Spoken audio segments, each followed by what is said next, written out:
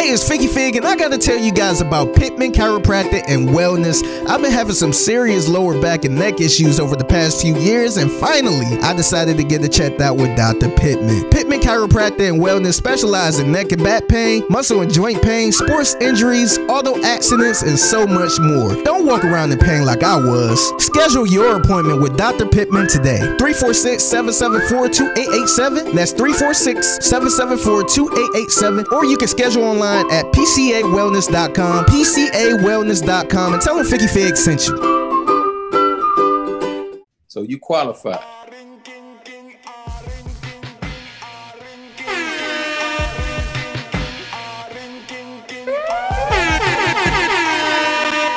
One more week. We like a week away, man. Martin had a dream. Martin had a dream. The king is back next week. If I want money, if I respect my mind, no doubt. It's been like Legacy's on the line. Legacy on the line. I know, I man. can fuck the world for 72 Could go hours. from top 5 to not mention at all. I'm in the matrix. My mind is living on cloud nine, and this nine is never on vacation. Start with that mind. How many people gonna call that album trash the moment it come out? Oh, a ton. Drake fans number 1, of course. J. Cole fans number 2. Next to that church is chicken. All you pussies is losers. All my niggas is winners. Let's go.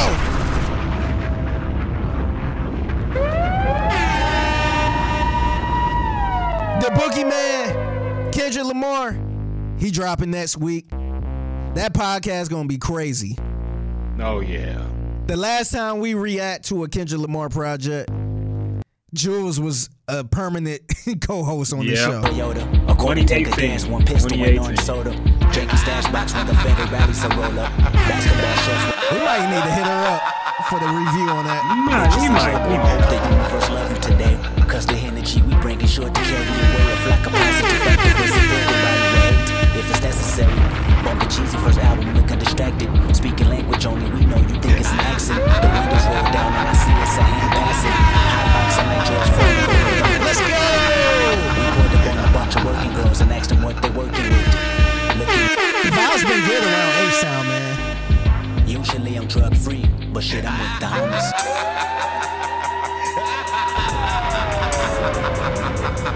Where the bitches at? It's supposed to be titties. Where the fucking titties and the bitches? We got a packed show today. Me and my niggas tryna get it, yeah, bitch. Yeah, bitch. Hit that house, they tell me, is you with it, yeah, bitch. Yeah, bitch. What's persuasive? What's persuasive? What's persuasive? From 9 to 5, I know it's vacant. Yeah, bitch. Yeah, bitch. Dreams of living life like rappers do. Like rappers do.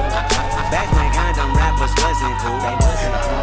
Let's go. Rain and winter, tell my bros. Tell my bros. Then Usher rain and let it burn came on. That burn came on. Hot sauce all that night, I rhyming, yeah, bitch. Yeah, bitch. Park the car, then we start rhyming, yeah, bitch. Yeah, bitch. The only thing we had to free our mind. Then freeze that verse when we see dollars. We got a packed show today. You looking like an easy come up, yeah, bitch. Yeah, bitch. Hey, silver spoon, I know you come from, yeah, bitch. Yeah, bitch. And that's the lifestyle that we never knew. Go at a reverend. Where the bitches at? It's supposed to be titties. Where the fucking titties and the bitches? Pick your poison, tell me what you do. Let's go. Everybody go respect the shooter, but the one in front of the gun lives forever. The one in front of the gun. And I've been hustling all day, this away, that away, through canals and alleyways. This shit is like 10 years old, ain't it? Perfect place for shade, and that's just It's how up there, man. That's crazy. $8 might just fucking made, bitch. That's just how I feel.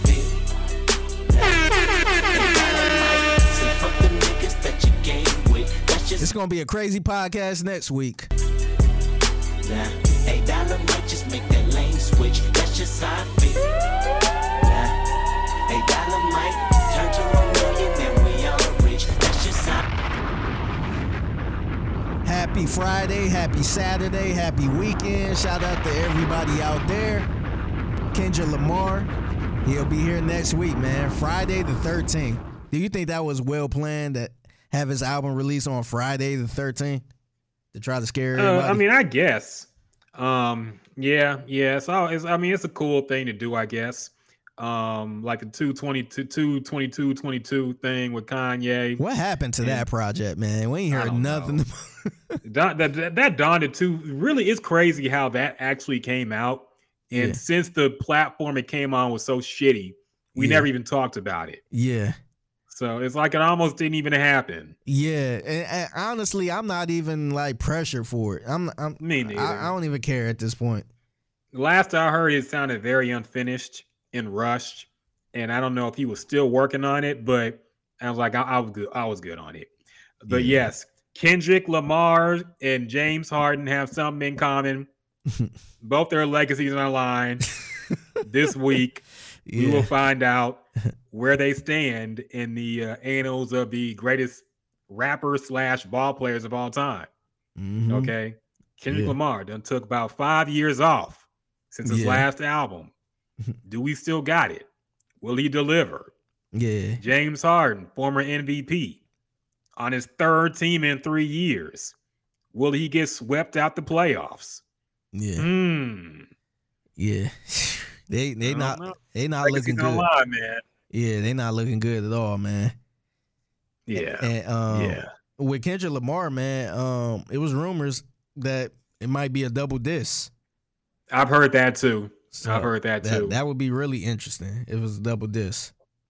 Actually, I would be less enthusiastic if it was a double disc. Really? Because it's one thing for like the Migos to put a double disc out or Future to put an album that's like 2 discs long.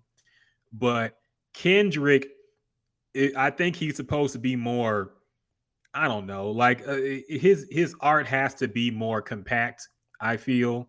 Like only the best of the best can be on a Kendrick album. If he doesn't, like if you really think about it, how many good double disc albums have there been in hip hop history? Not All Eyes on Me, kind of. Yeah, Blueprint 2. Yeah, but, no. No. I'm just naming the double disc. Oh yeah, you're naming. Yeah, I'm talking about good ones. But yeah, there's been plenty of double discs. But if you look at the artists of that caliber, it seems like they have to put out a double disc to it's kind of like a criteria, unwritten criteria of greatest hip hop people, because some of the people that we argue that is the greatest has some type of double disc. So, you know, you mentioned Tupac.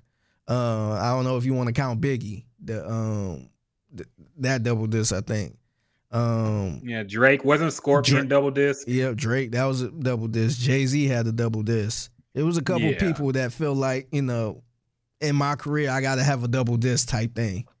So maybe I wonder if this has to do with it, or he just want to put out 2. I mean, it's been so long. I'm sure he has a double disc worth of album material, but knowing him, it would be some funky shit like Speaker Box Love Below, where he got one that's rapping and one that's gonna be like jazz. Yeah, and I don't know, man. I don't know. We'll see. We'll see. What would make you satisfied with this double disc? Like the length of it, or like let's say he do a double disc and it's like maybe 9 tracks on both albums or something like that, where it's not that long in length, but it's 2 sides pretty much. I want at the end of the day, I just want good music. So as long as it's good, I'll be happy. But like I said, it's been like 5 years, man. Like he needs to drop something that's gonna be unquestionably good. Yeah, you know, we put him up there with the GOATs. He got to deliver. He's had too much time. He's like Ben Simmons now. You know, you done had a whole season off, still doing tours, still getting paid. It's time to deliver. And like me personally, I think everybody has their favorite Kendrick album. I think Damn was his best work, personally. And I want to have something at least, you know, close to that quality. Yeah. But yeah, we'll just have to see, man. Yeah. Expectations are high because it's been so long since his last album. Yeah. I think that's probably the closest he can get. You know, that's probably the best he can get, I would say, is Damn. Oh yeah. Because Good Kid, Mad City, that's a little too far back, and he grew a lot since then. Mm-hmm. The other album, I always call the other album the Kunta album. The Kunta, it's To Pimp a Butterfly. To Pimp a Butterfly, yeah. That's a little too far left, where you know that's only a one-time thing. And Damn, I think Damn was like the perfect album where it's current and it's still kind of Kendrick. It's not too far left. It's not too pop. It's some of everything. So I don't see him going far left in this one. I hope not. The name of the album is a little interesting, Mr. Morale and the Big Steppers.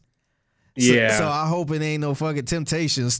That sounds like a Motown knockoff group or something. Yes. Like, what the fuck? Melvin and the Blue Notes. Yeah. And, this. I'm Mr. Morale, and these are the Big Steppers. Yeah. I don't know, man. Yeah. I don't know. I did see there was a I forget his name now. I wish I could have remembered, but it was a pretty famous jazz musician who had worked with Kendrick in the past, who said recently he's not going to work with any more rappers.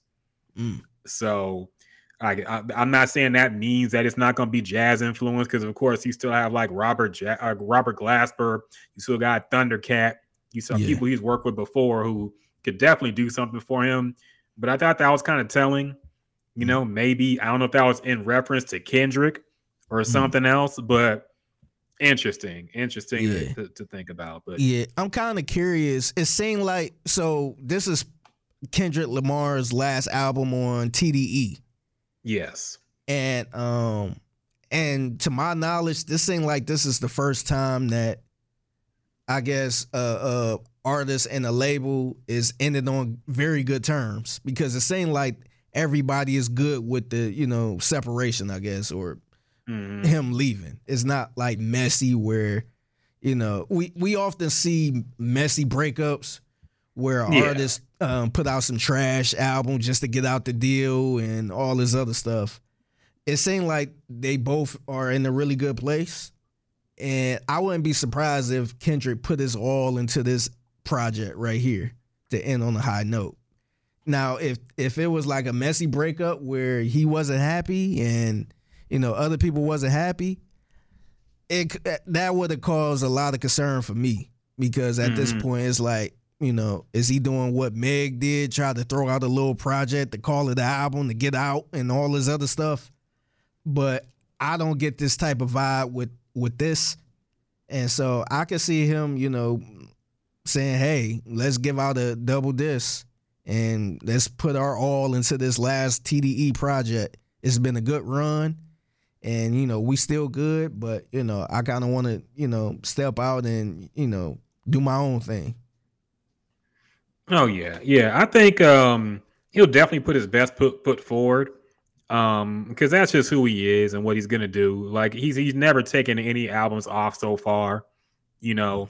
And yeah, man, like, you know, he's gonna do the best he can as he can right now. But just the expectations of such a long layoff, plus the fact that, you know, all these important events happen and you were nowhere to be found to give any kind of, not saying we need Kendrick to give his take on the George Floyd situation. Like, we don't need that. What do you think of COVID, Kendrick? Exactly. But like, all this stuff has happened, and like one of the more prominent voices in hip hop was a Ghost, you know? Yeah. And so now the expectations, like, is he going to address everything that's going on in the nation? And, you know, a lot has happened since 2018. We're really kind of in a completely different country now. Yeah. So what will he have to say? Like, what will the music be? Like, just, there's a whole lot of expectations. I don't think he's ever had an album this anticipated. Yeah. You know, Damn was really a surprise. I think that was actually like a complete surprise when he dropped that. Nobody knew it was coming. It just kind of came. Yeah, I think, to be honest, because I'm trying to think what was his last project was what, 2014 maybe, before Damn, the To Pimp a Butterfly. I want to something around there. Yeah, it wasn't that far off from Damn. Mm-hmm. So, but yeah, and then he had the Black Panther album too in between all that. So yeah, so when he dropped Damn, I remember the album cover dropping first. And I want to say it was maybe a couple days before it dropped, where people was laughing at the album cover. It's like, what the fuck is this? Like this fucking Microsoft Word font and all this. And the album was pretty good, but this, like I said, this has been a long layoff. So a lot has happened. It's a lot of new cats in the game.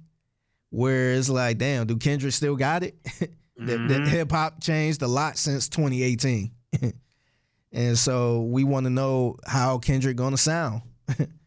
And it's kind of like that Rihanna effect. Rihanna released a great album, and now it's kind of like me personally, I'm curious how Rihanna will sound in 2022. Yeah, me too. Like, is she gonna stick with what she been doing? Is it straight pop? Or is she going to try to do some, what everybody else is doing now? So I'm kind of, I think Kendrick kind of got that feel of what he going to do, what he going to sound like. Yeah, I agree. But we will see. We will give you our verdict. Tune in tomorrow. Tune in next week. Are you? We got to do WWF promo now. Yeah. What are you gonna say? Oh, I was gonna say, are you surprised he didn't drop a single? Like, we don't know. We don't have a clue what this shit gonna sound like, man. I mean, like, if you don't count the Baby Keem stuff, which I guess you really can't, because that was Baby Keem was Baby Keem shit. Yeah, but am I surprised? At least with Damn, you had what's the one song? Be Humble. You had that, so you kind of like, okay, it's a little trappy a little bit. So yeah, I have no clue what this album gonna sound like. I'm more surprised that he didn't drop anything in the lead up to or directly after the Super Bowl performance. Yeah, me too. Because that was really when the iron was the most hot.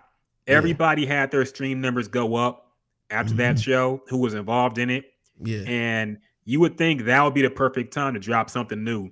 Yeah. Maybe even preview it at the show.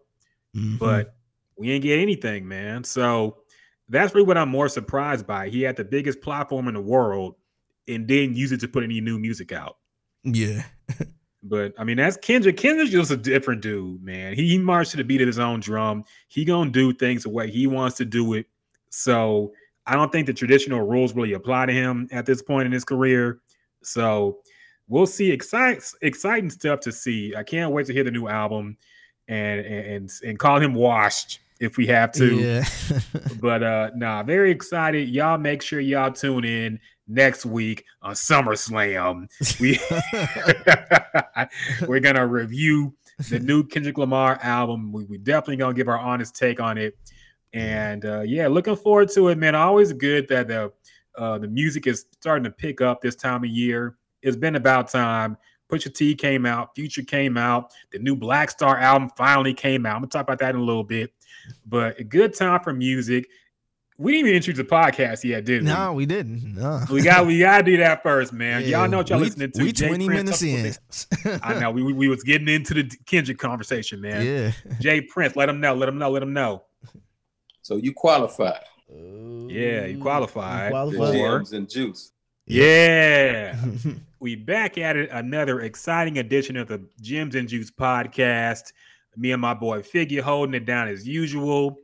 Figgy, how you been, bro? I know it's been very busy around the station. You got the draft. I saw you canoodling with the owner of the Texans, Cal McNair, and Denise. So how you been, man? I see you out and about. How you been, bro? Man, I've been pretty good, man. It was funny running to Cal McNair like that.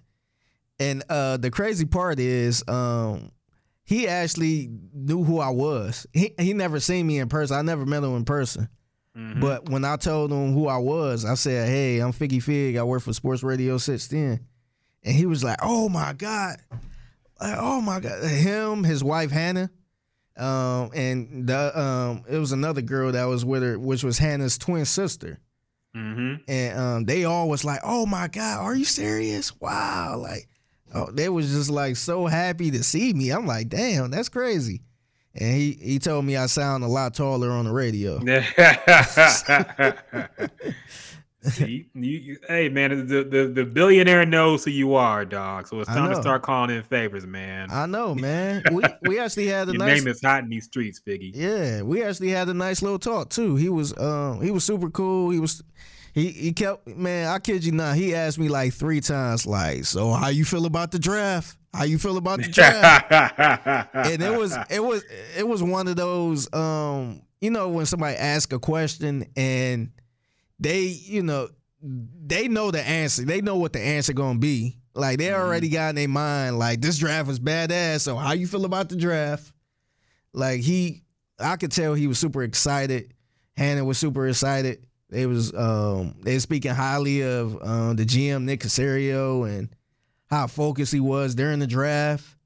And I could tell they were super impressed by it, man. So yeah, I told them the vibes around here was pretty good, man. The vibe, we had a rough couple years, man. So last week when they had the draft, that was probably like the first time where everybody was super positive. Even Larry and Stafford was actually positive. He actually had nothing bad to say. So, I was just telling them how, positive everyone was. The draft party was good, and they considering having it there again. It was at Herman Memorial Park, the Miller Outdoor Stadium, or not stadium, but Miller Outdoor Theater. Yeah. And so they was really excited. And man, that kind of made my week, to be honest, man. I'm like, damn, he actually knew who I was. That's crazy. So I seen him a couple times again throughout the night, and he was just kind of gave me that point, like, my man. So I'm like, my dog. So now I would never say a bad thing about Calvin there, man. Look, man, that's my dog. I'm a friend of the show. Gotta get on the podcast one day, man. For real. See? Link him up. Because look, man, you can criticize all the stuff in the past all you want. Most of that shit I put on Bill O'Brien. Yeah. Because he was a coach and GM. He's one who really fucked this team up. But look, man, what they've done, making Lovie Smith the head coach, have this, super black coaching staff right now. Yeah. You got people who want to work. You got people who are excited to be here. Like, it's hard to not be excited about this upcoming NFL season if you're a Texans fan, man. Are they going to be a good team? But they're going to be they're trending up in the right direction, it seems like, man. Yeah. They're doing good things for the fans now. That Miller Outdoor Theater thing was dope. So, yeah, man, it seems like things are trending up. It's hard to not buy in at this point. Yeah, and the one thing I do respect about Cal is he's not one of those owners, because we've seen a lot of owners that like to put their hand into everything and try to control everything. You could tell he just wants somebody he can trust and somebody that can take care of everything. He will sit back. Yeah. He will pay for this. He will pay for that. He just wants somebody like a Nick Caserio who will, run this team, get the right players in, and be a successful team. He not trying, he ain't like, Jerry Jones or something that gotta have say so. All up in the videos. Yeah, I know. He ain't trying to write down a mock draft and all this other stuff. If he can find somebody he can trust that can make good decisions and all that stuff, bring in the right people, I think he cool. And I kind of respect that about that, because just because you're the owner don't mean you got to be all up in the, like I said, all up in the video, all trying to make all the decisions on players, trying to scout and all this other stuff. Look, if I got a guy under me and he's saying, hey, this guy's good, I trust you, bring him in. And that's what he's doing. I fuck with Kyle for that, man. Look, if you're a player and you don't want the owner all up in the videos, kneeling, coming to Houston, Texas. Shout out to Calvin there and Hannah. They were so cool, man.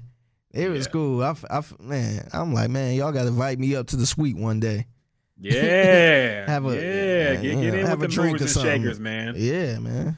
Rub them elbows, bro. Do what you got to do, man. Yeah. Look, and casually bring up we need sponsorship on the podcast, you know? Yeah. Feel free to hop on. We could talk some. Yeah. We can talk about whatever you want to talk about. Yeah, I'd love to have Cal McNair on the podcast. We wouldn't even talk about the damn Texans, man. Like, we ain't about to grill you on no damn Jack Easterby. Nah, we ain't about to talk about no other bullshit. We gonna have some fun, man. Yeah, we could kick it. Yeah. So yeah, man, good to hear. Like I said, it's been exciting a few weeks with the draft for the Houston Texans. So hopefully that will translate into a decent season. Hopefully, I'm not getting my hopes up too high because look, realistically, they're still a few years away, most likely. But it's good to be. It's better finally than last past year. all the bullshit right now. It's better than last year, man, because y'all never really been through this like a real rebuild, but it's still some type of light at the tunnel when you got a lot of young rookies coming in, like high end rookies coming in, where even if they win 2 games, you can still be like, oh yeah, this dude gonna be a beast, but we need more pieces type thing. So at least you got some stuff to look at. You got reason to go to the game and all that. So it's not like some old ass people that don't want to be here. Disgruntled, asking to leave, getting upset with people. Yeah, we had enough of that, man. We ready. We're ready for people who want to be in Houston to be in Houston, dog. Yeah. No offense to friend of the show, Charles Amanda, who still got love for that man. Still got love for everybody who done did the podcast, and it's cool with us. But look, man, we rolling with the rookies. We rolling with the new team. Yeah. And same with the Rockets too. Got exciting core over there. So Lonnie Johnson. Yeah. So that dramatic ass Twitter post he did, man. Come on, dog. He had to break his own news about leaving the team. Yeah. Dog, I was so, man, I usually don't talk about players like that. But at that point, I was just like, dog, you not even all that. You ain't even all that good right now, man. Like, I hope he be good in Kansas City, but dog, he walking around like he, the number one corner or something. Like, he was tripping. Like, why did he have his own Facebook show? Yeah, like, what's going on with that? Document, his own docuseries or some shit. Ridiculous. I watched that shit for like 6 minutes. Like, I felt like it was the worst 6 minutes of my life. I'm like, what am I watching, man? Like, what is this shit? It was a bunch of nothing. And then, no disrespect to the kiddos, but after a while, it was a whole bunch of kids hollering and screaming and stuff. I'm just like, what am I watching? I'm like, all right, man. Like, nah, you got it. So look, man, I hope he do well, but I'm glad he going. We don't need nobody like that messing up the vibes. Yeah, I agree. All that shit, man. Like, he could go somewhere else. We need some positive vibes. We got some good rookies coming in. We'll need somebody that ain't even that good talking crazy like he offended that they drafted a corner or some shit. So yeah, best of luck to him, but nah, he had to go, man. Yeah, look, it's about the culture, okay? You got to find people who are fit for the culture. Yeah, and if not, you got to ship them out. Yeah, Bill O'Brien guy. He got to go. Yeah, he's a Bill O'Brien guy. Yeah, faith, family, football, man. You know what they say. Yeah. So yeah, with that being our sports take of the week, we will go ahead and get into the music shit, man. I guess I'll start with this Black Star album.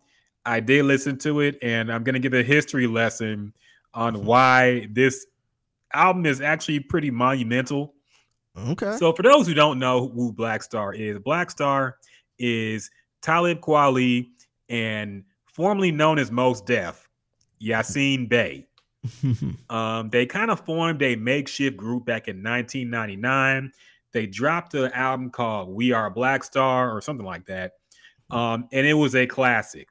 Okay. And this is one of the golden ages of hip hop, of conscious rap. and Mos Def was already, becoming one of the biggest names in the game at that point. So was Talib Kweli, very highly respected.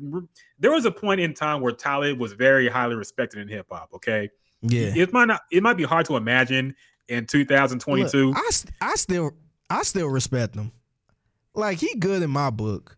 But I know some of the shit he be saying, the Don Lemon interview and all that other shit. Yeah, kind of rub people the wrong way. But he's still good in my book musically. He's one of the casualties of too much access to an artist. Okay, when there was no social media, when there was no when there was no YouTube and shit or podcasts, Talib Kweli was a great rapper. Okay, great might be stretching it, but he was a good rapper. He was a respected rapper. Yeah. Okay. Especially during his time. During that time. Yes. Yeah. He has what I would call a classic album in Reflections Eternal, and he was on some, friend of Kanye, helped put Kanye on. Now Kanye is trying to walk it back and act like he never liked Talib and the way he rapped. But I mean, look, he helped put Kanye on. And he was a very well-respected name in hip-hop. Same with Mos Def, of course, with his classic album, I think top 5 in my book of all time, Black on Both Sides. So this was like a rap super team at the time coming together, Black Star. And admittedly, I didn't hear Black Star until season 1 of the Chappelle Show.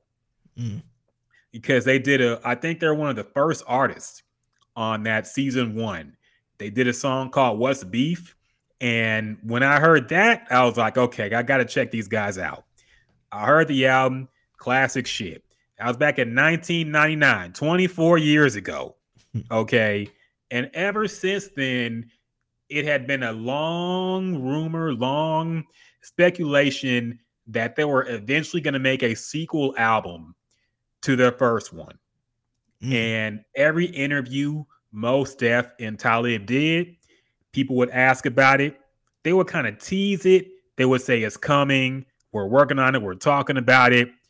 And time would go on and on and on and on. And eventually they kind of deaded any talk about the album happening. And we all just kind of let it go. Like, okay, that time came and went. I want to say about 10 years after the fact, we kind of collectively gave up on getting another Black Star album. Fast forward to 2019,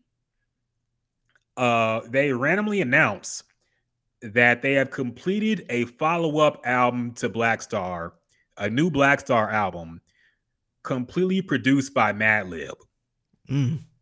And so we're like, wait a minute. I got excited. Yeah. I'm like, I had no idea this was even talked about. So I'm hyped up for it. We're asking where the album is. 2019 comes and goes. 2020 comes and goes. 2021 comes and goes. No album. And then they get asked where the album is, and they get upset when people ask about it. So I'm starting to get turned off by this now, man, because Mos Def is talking like we don't owe the audience our art or any expectations. Like they were very condescending to the audience when they were doing this rollout for the album. And it was kind of clear that they were just looking for a bag. Yeah. They wanted some kind of independent deal to distribute this album. It wasn't just they wanted people to hear it. So that's when I got kind of worried, man. These interviews they were doing, they were kind of talking down to the audience, saying it's not about what you guys want, it's what Black Star wants. So I'm like, okay. So you don't care about the audience at this point. Talib literally said that. He did an interview and he said it's not about what the audience wants. It's about what Black Star wants. Yes, it is what the audience That's wants. what I'm saying. And they're acting like they were getting bud constantly. Like, dog, we gave up on ever getting this album. Okay. Nobody thought it was coming out. Then they say it's coming out. And then we ask, where the fuck is it? And they get mad at us for asking. So why even announce it's done? Yeah. If you're going to take 3 more years to release it and then get mad because we asked about it. So these things frustrated me, dog. As a fan of Mos Def, as a fan of Black Star, as a fan of Madlib, I was hyped for the album. And then years of nothing and years of them talking down on us. I'm like, okay, fuck it. So then they're finally releasing the album. It was supposed to come out last month, but Mos Def or Yasin Bey didn't want to release it during Ramadan. So we had to wait until March or May to finally get this fucking album. And so then the way they released it too. They released it on a podcast app called Luminary. Yeah, I was wondering because I couldn't find it. Yeah, nobody could, man. Yeah. Nobody could because this is on a podcast app. Like literally the app only does podcasts. I think Dave Chappelle has a podcast on there. Talib has a podcast on there. It's a bunch of podcasts on it, but that's all it is. It's podcasts. It's not like Spotify. It's not like Apple Music. It's podcast app. Subscription based, you got to pay for it. And this was like the final frustrating thing for me because I'm like, if you put the album on Bandcamp, I would have paid $5, $10, $12 for it. Yeah. Just so the money goes directly to you and I get the album. Yeah. But I'm not going to sign up for a fucking subscription service I'm not going to use to listen to your new album. You're only going there for the album. Yes.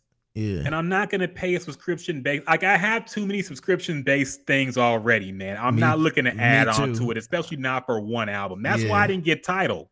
Yeah. Okay. Like, look, all respect to Jay-Z and what they did, but I didn't want to add a subscription just to listen to Jay-Z music. Yeah. So like this was the final, this what kind of killed my enthusiasm. So I had to download the album. Okay, long story short, I had to, for the first time in years, I had to illegally download the album to listen to it because I was not going to go through all this horse shit of trying to listen to this album. And I was going to listen to the new Black Star album, okay? Yeah. Nothing was going to stop me. All that to say, I listened to the album and it's actually pretty good. Oh, okay. So is it worth the subscription? Is it worth the subscription? I mean, if you're thinking about it as I want to listen to one time or maybe a couple times and that's it, I would say it's worth $5 and then just cancel it. But I mean, there's songs I want to keep in rotation, but I'm not going to keep a subscription-based service just to listen to it in rotation. So no, to me. But I mean, it's worth $5. I'll say that much. Worth more than that. So yeah, this album is actually good, man. Madlib, of course, did his thing in production. Mos Def, kind of lazier flow, I will say. Kind of more monotone MF Doom type delivery on this album, which, I mean, you can love it or hate it. He don't sound as energetic as he used to, but lyrically, he still delivered, man. He had the flows. He had all the elements. It's just, it seemed like he was a little tired of rap at this point. Yeah, probably so. You can hear it in his voice. Yeah. Talib, I was surprised, man. Talib actually did his thing on his album. Okay. He did his thing on his album. He sounded good. He sounded, the bars were nice. He sang a lot of stuff in it.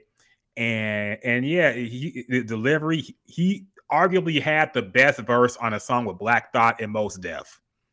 Damn. I'll say that much. Like he did his thing on his album. It did not sound like a cash in at all. It sounded like they actually put their heart into this album, man. I'll say that much. And I was surprised by that because I didn't know what to expect. But I mean, the album is actually very good. If you're, I will say this though, do not compare it to the first one. Do not compare it at all. You really can't. And if you're asking if it was worth the wait, nothing is worth a 24-year wait, okay? Yeah. I don't care if it's a Chronic 3. Yeah. Nothing is worth a 24-year wait, okay? So if you listen to this album, don't even listen to it with the expectations that it's going to live up to anything they've done because it's been too long. And at this point, I'll just want good music. Okay, that's all I want at this point. I'm not going to say it's better or even compares to Black Star, the first album. But, I mean, I thought it was very good. Production was great. So Be It is my favorite song so far, but Frequency with Black Thought is not too far behind. It's a good album. If you're a fan of either of them or Madlib's beats itself, I recommend you check it out by whatever means necessary. If you catch my drift. But it's a good album, man. I'll say that much. It's worth a listen. And I will definitely go ahead and say it is qualified. Qualified. Okay, I'm gonna have to try to figure out how I can fucking get this album. I'll send you a link. Okay. Yeah, I'll hook you up. Yeah, because what was the name of the app?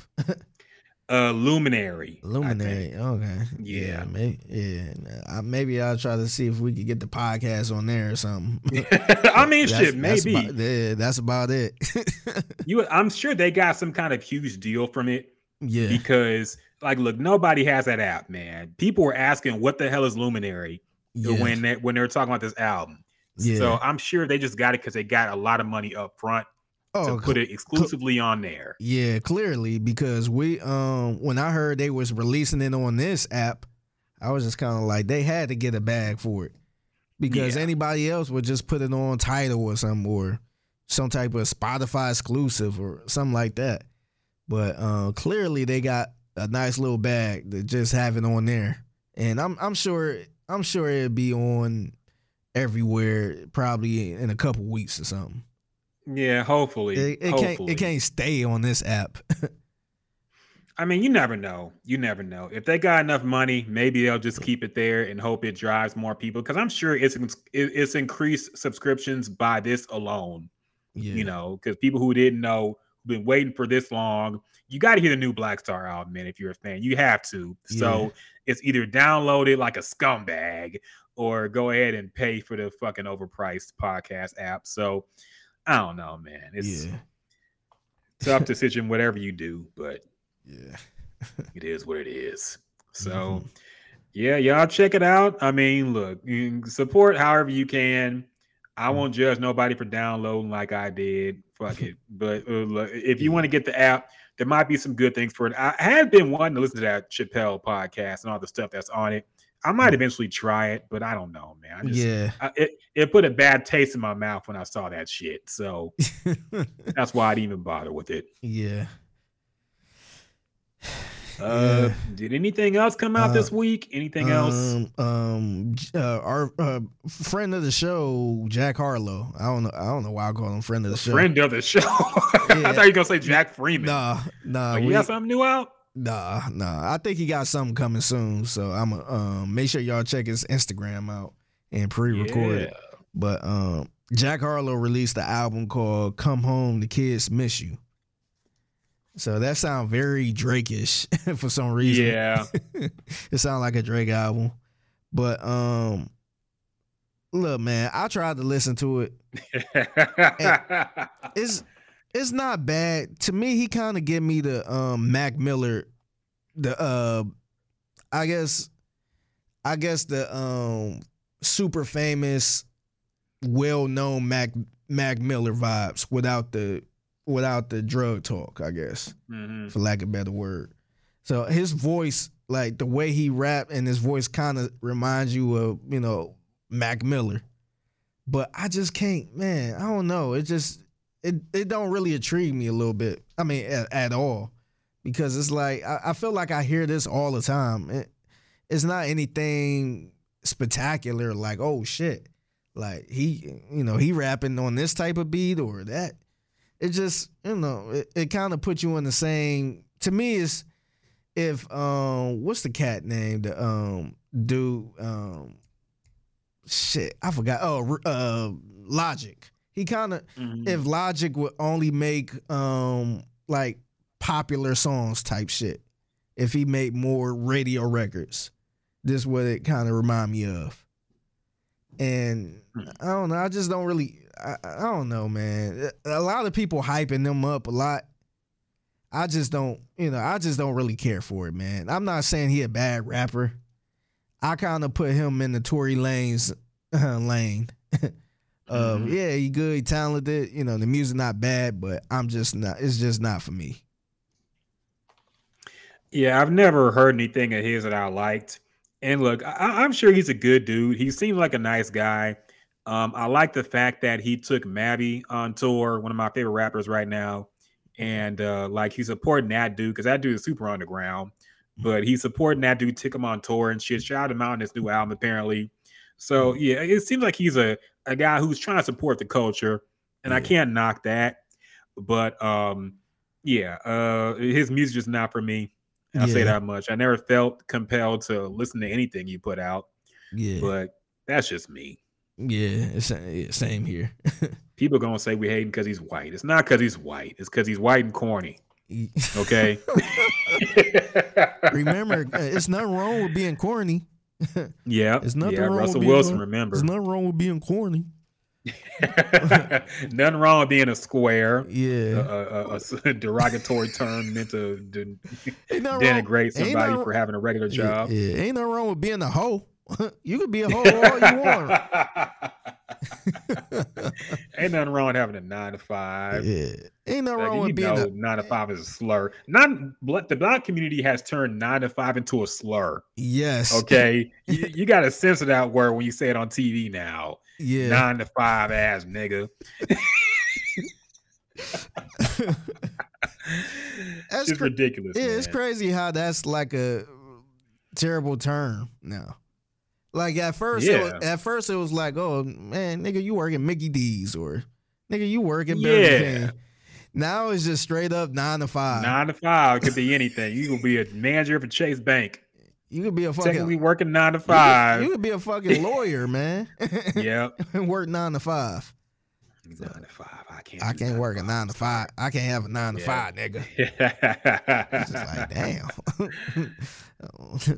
Like, would you rather have that reminds me of, what was that Cameron song where he said go 9 to 5 office space or office pool. I can't live like that. I need a Lofton pool. Yeah. Some shit like that.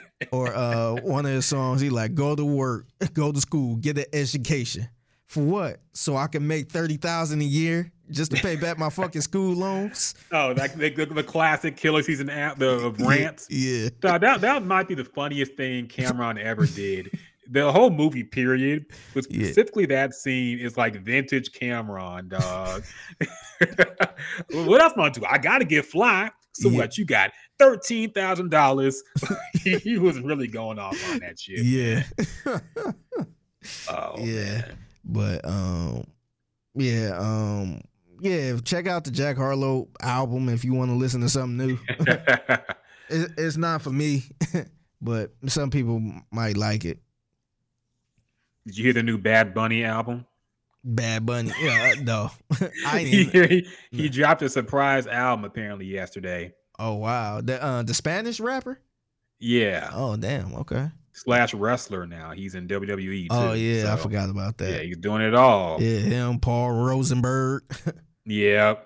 That's random as hell. I saw a clip of WrestleMania, like the pre-show, and he was on it. Yeah. Doing announcing. I'm like, what the fuck is Peter Rosenberg doing? He is he all over the place, man.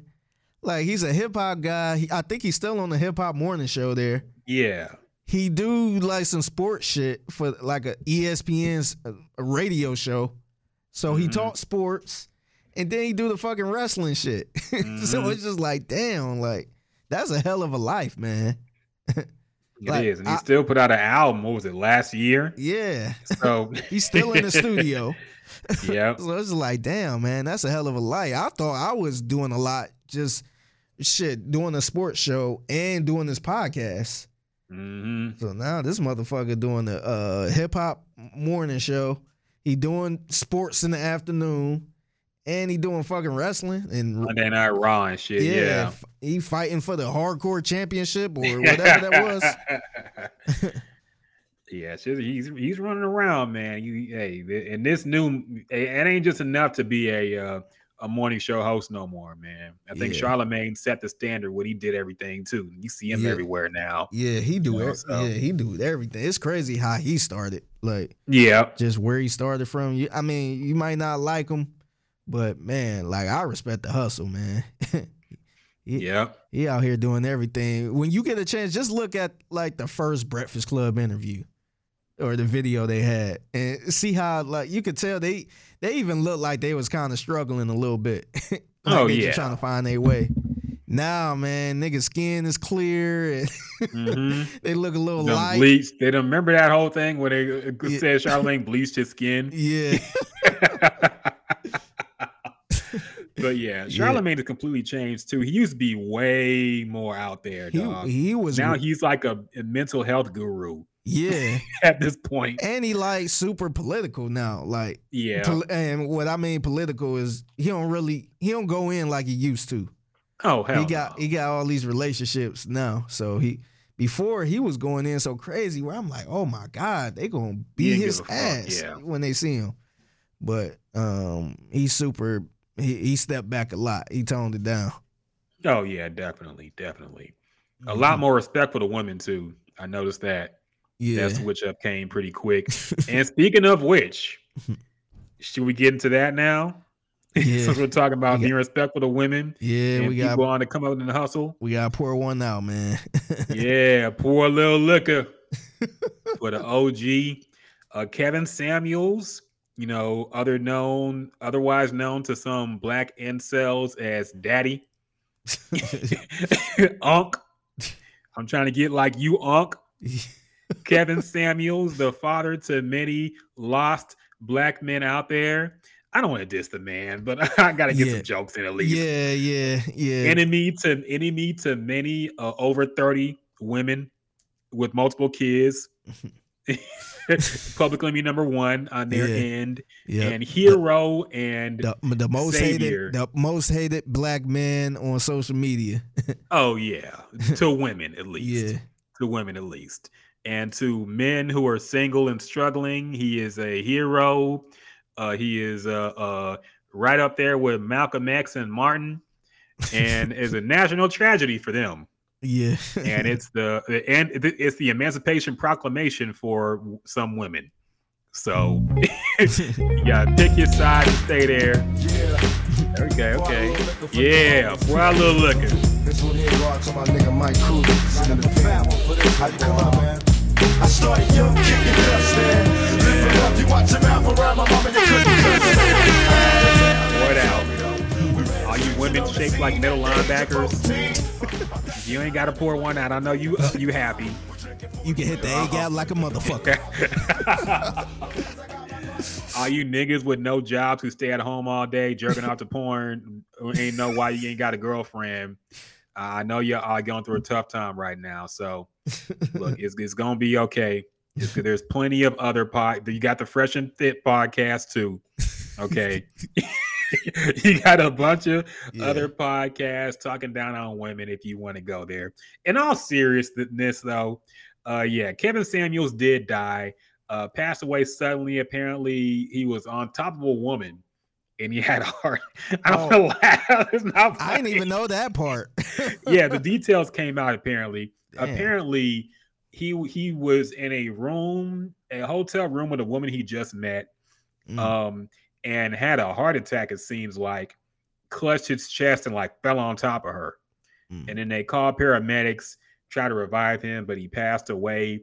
At first, it was kind of circulating as a rumor, but nobody could trust the source because it was like one of them random blogs with no kind of verification at all. Just said Kevin Samuels died. Yeah, it was going on for like, I want to say like 6 to 7 hours, the rumor. And I'm like, I don't even know what to believe. And the only thing I did see where I'm like, maybe he did die, for me to even mention it to somebody, was I think I seen somebody say a source told, a source close to Kevin's camp or something told Revolt TV. And I still didn't even trust that. I'm still like, man, that still don't sound right. But yeah. Yeah, I think one of his closer friends posted something confirming it. That was pretty much when people knew, but people were still denying it. I think officially when TMZ reported it and his mom came out and made a statement, then it was like, okay, now we know. But yeah, it was a crazy rumor for a minute. Yeah. And I was wondering, at first I didn't really believe it. Yeah. I just thought somebody, because he was a troll himself. Yeah. So I kind of figured somebody was just trying to troll him. But no, he actually passed away at the age of 57 years old. If you don't know who he was a controversial YouTuber. I think he fashioned himself a relationship guru, one of them types, a motivational speaker kind of. But he's most famous for some viral clips of when he's talking to women on the phone and explaining to them why they can't find the man they want. Yeah, you wanna relive one? Yeah, let's go ahead. One? We got to play the greatest hits. All right. You weighed more than a man at your height. True or false? I'm around a lot of chubby dudes, so no. But okay. How much do you weigh? 220. I weigh 210 and I'm 6'4". You broke the first rule. See, you ladies don't mind breaking the rules. The men are visual. The men want women that are fit, feminine, friendly, cooperative, submissive. Y'all don't mind being the size of, I'm sorry, you're 5'8"? I'm 5'8". You're about the size of Emmitt Smith or Barry Sanders was. You're running back size. Okay. You can hit the A gap like a motherfucker. Yeah, all right. I accept So don't that. come in and talk about what men should not be able to do when they got to accept somebody who can run out the power I. I mean, I'm being sick. Look, that was the first clip I ever seen of him, and I lost my mind, man. Nah, like there was a whole, I want to say, solid month of all his clips going viral, and everyone had me dying, man. It's basically him just giving I want to say, very harsh criticism to Black women who were calling in. And I think the most controversial thing he said was he basically said that women over 30 with multiple kids are like leftovers. Yeah, you know, that's what really got women upset. And he said with kids or without kids. It might have not even been with kids. Okay, women over 30. Period. Yeah, because I've seen a lot of women with no kids that was over 30. Well, I guess I'm mac and cheese and and mashed potatoes and gravy or something. But yeah, I think it might have just been even without kids. If you over 30, you leftovers. That's what got a lot of women upset. And that was like a couple days ago. Yeah. That's what got women on these men need to stop having podcasts. Podcasts are the worst thing that's happened to the Black community ever. All these men talking crazy on podcasts. They used to build houses. Now they just talk shit on podcasts about women. Look, to be fair, women talk plenty crazy on podcasts too. Okay. Mm-hmm. We just had a viral clip go around with a woman talking about how she can't be with a man with a job. Okay. Yeah. so don't. You can say these types of podcasts. I'm excluding our podcasts, of course, because we're different. Yeah. But you can say these podcasts are like a blight on the community. But it's only certain types that are acting like this, man. It is only certain types that are getting their reaction, and that's why they're doing it. But I digress. Kevin Samuels did die. And look, I will say this much. You know, regardless of how you felt about him, I did see that he was trying to make men be better too. Mm-hmm. I think a lot of people missed that, but that was kind of the core of his message, that men got to improve themselves before they look for somebody who they want, who fits their ideals. You got to start with yourself first. And I think that's great advice. Yeah. You know, I think that applies to everybody. Work on yourself first before you trying to find that perfect mate for you. I mean, regardless, you probably ain't going to find it, period. But you work on yourself first if you want to increase the value of your significant other that's going to be around you. Mm-hmm. You know, because nobody wants to date a bum, nigga, or bitch, or man or woman. But you got to start with yourself. And he did preach that a lot. Yeah. So you can say his criticism was unfair and harsh. And I think a lot of it was just for jokes. But it was divisive, I will admit. And it sparked a lot of the gender war bullshit that we see still going on today. But I think he did have a pure message in there too. So at least he was using his platform for some good. And like I said, regardless of how you feel about him, he was entertaining and funny too. And I don't think he was the worst person in the world. But I can understand if you were offended, you feel a certain way. It is what it is. But RIP, man. Yeah. Still sad regardless. Yeah, you know how we had this conversation about these relationship gurus, how I'm not really a fan of, the relationship gurus. Yeah. But I did say, back when we was playing his shit, like I at least respect him doing the research. He at least doing the research on, this 80% of marriages last longer, and he is doing some research to kind of back his argument up. He not just talking out of his ass. And he not a guy that just decided to start an Instagram page. I forgot the other cat name, but he ain't that. So I kind of respect that about it, but I was never a fan of the whole, this is what you should do in a relationship type thing. Yeah. But anyway, look, man, I don't understand the people praising his death, the people that's happy he died and saying all these awful things. I mentioned this back when Dwayne Haskins passed, and you had a couple fools out here saying, well, he wasn't a good guy and all this other bullshit. It's like, this, you saying all of these bad things on the internet, it's not doing anything to him. He's gone. He's in another place. I look at, his family, his loved ones. They the ones have to see all of this stuff. So I just never understood the purpose of sitting there saying, well, like, he always used to shit on black women, so I hope he do. I hope he burn in hell. I hope he do this, and all this stuff. It's just like, man, like, look, I respected the guy, but I ain't gonna sit here like I was his biggest fan or nothing like that. But like, this dude got family. He still got loved ones. He still got family.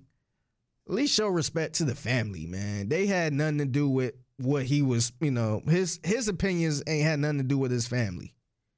So I just don't get how people could just be so, I get why people can be so harsh, but I just never understood, like, what's the purpose of doing all of this? Like, what is that getting? It's not hurting his feelings at this point. So, but, yeah, man, rest in peace. I don't like to see anyone lose their life this early like this.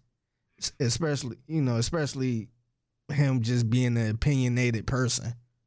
So, he ain't commit no crimes or anything like that. So it's sad, man. Yeah, and I've always, look, one thing I've learned on social media is that a lot of people will just take any chance to be evil if they can. If they can get away with it and it's seen as being okay because somebody did something before, then you can say evil things about that person even after they died. I saw crazy things about, during COVID with the vaccine and people who didn't want it. People were saying you should just let them die in a hospital. Like crazy shit, man. Yeah. I look like really, but that's how people are. And they just want an excuse. I say the same thing about people I didn't like Rush Limbaugh died. A lot of people talk shit after he died. And look, I thought he was a piece of shit. He was racist as fuck. Yeah. But I'm not gonna spit on his grave after he died. Like, what good is it at that point, man? Yeah. Like if the guy didn't murder anybody or, do some harsh things to people, like committed crimes type thing, I don't understand why people gotta be so harsh like that, man. It's ridiculous, man. Like, yeah, you have some trash takes. You can say he was divisive in the community, fair enough. But like, look, man, he wasn't Hitler. Okay. Yeah. Like, people taking it a little too far, dancing on his grave. Like, fuck it, he's gone. You can say, I didn't like what he said at all, or you can disparage the message and still not say some goofy shit like I'm glad he's dead. Yeah. You ain't got to take it that far, but people just want an excuse. They want to be evil on social media, man. That's what I've realized. People want to be evil on social media because something in their life is missing. Yeah. So that's just how it is. Like I said, man, these people got family, man. and they have to see all of this stuff. The person you're talking about is no longer here. So that's not doing anything to them. You doing everything to your family. I like to try to put myself in, that position. If I let's say I was related to somebody and they committed a bad crime. They had one bad mistake, they committed a bad crime. And, that's, I might not agree with that crime at all, but that still kind of hurt me a little bit. And I mean, it hurt me just as much as the other family, because it's like, damn, this was my family and he did this. Now he might be going away, or he might end up killed if he end up killed or something like that. Like, I don't want to see, I hope he burned in hell. I hope he do. That's kind of hurting the family. It's not hurting him. So I just don't understand the purpose of, doing that. Like, it's one thing, when the man was still alive and you talking all your shit and all that where he could see it and you tearing them apart. But, like, the man is no longer here. So, like, what's the purpose of giving all this energy to it? Like, me, I'm a big fan of, if you ain't got nothing nice to say, don't say anything. Like, I don't have to, you don't have to weigh in on the death. You know what I mean? Unless you have a podcast or something like that. But you don't have to give your take on how you felt about him dying or something like that. If you ain't care for somebody, just don't say nothing. I ain't say nothing about Rush Limbaugh. I ain't say, rest in peace, or I ain't say anything. Mm-hmm. So, it's cool to be that way, man. Yeah, man. And another funny thing people say is when people like Kevin Samuels die, people say it's karma. Yeah. What kind of sense do that make, man? So by that standard, everybody who dies tragically is a bad person. Yeah. A kid who gets cancer and dies, it must have just had bad vibes. Yeah. He might have said something about black women. That's why that kid got cancer. Like, what the fuck kind of sense did that make, man? Because somebody dies. The most evil people in the world live the longest. Yes. If you ain't noticed. Yeah. Okay. Billionaires live to be 80, 90 years old, done did all this evil shit to get their billions. And you calling Kevin Samuels dying karma for what he said about black women? Yeah. Come on, man. And let's be real. It's opinions, man. It's opinions. You might not agree with it. I damn sure ain't agree with a lot of shit he was saying, but that's his opinion. So you deserve to die because of that? I just don't get it. It's just, I don't know. I just don't have that type of hate in my heart, man. And, I feel like people who, are celebrating a man dying like this, they need some help, man. It's something in their heart that they need to figure out, man.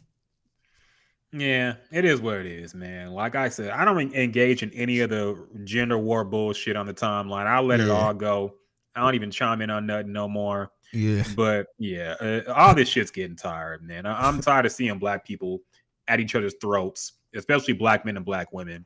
Yeah. I just don't like seeing it, man. So whatever promotes unity, if it's even possible at this point, I'm all for it, because I'm just sick of the gender wars, man. I've had enough. Yeah. I can't take it anymore. We got a lot of other shit going on. The last thing we need is a damn gender war. Yeah, and that's all we're getting, man. That's all we're getting. Speaking of war, there is also a war on comedy going on, apparently. Because when was the Chris Rock attack?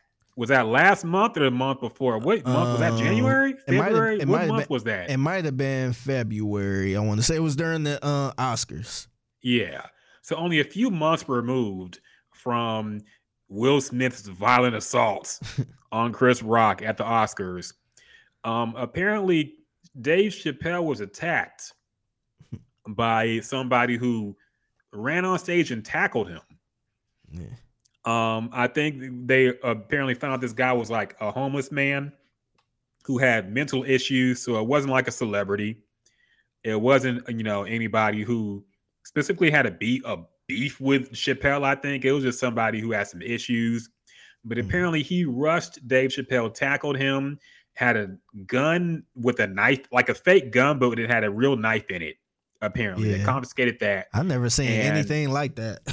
Yeah, me neither. And they beat his ass. You know, there's video and picture of him in the stretcher, and like his elbow is bent the completely wrong way.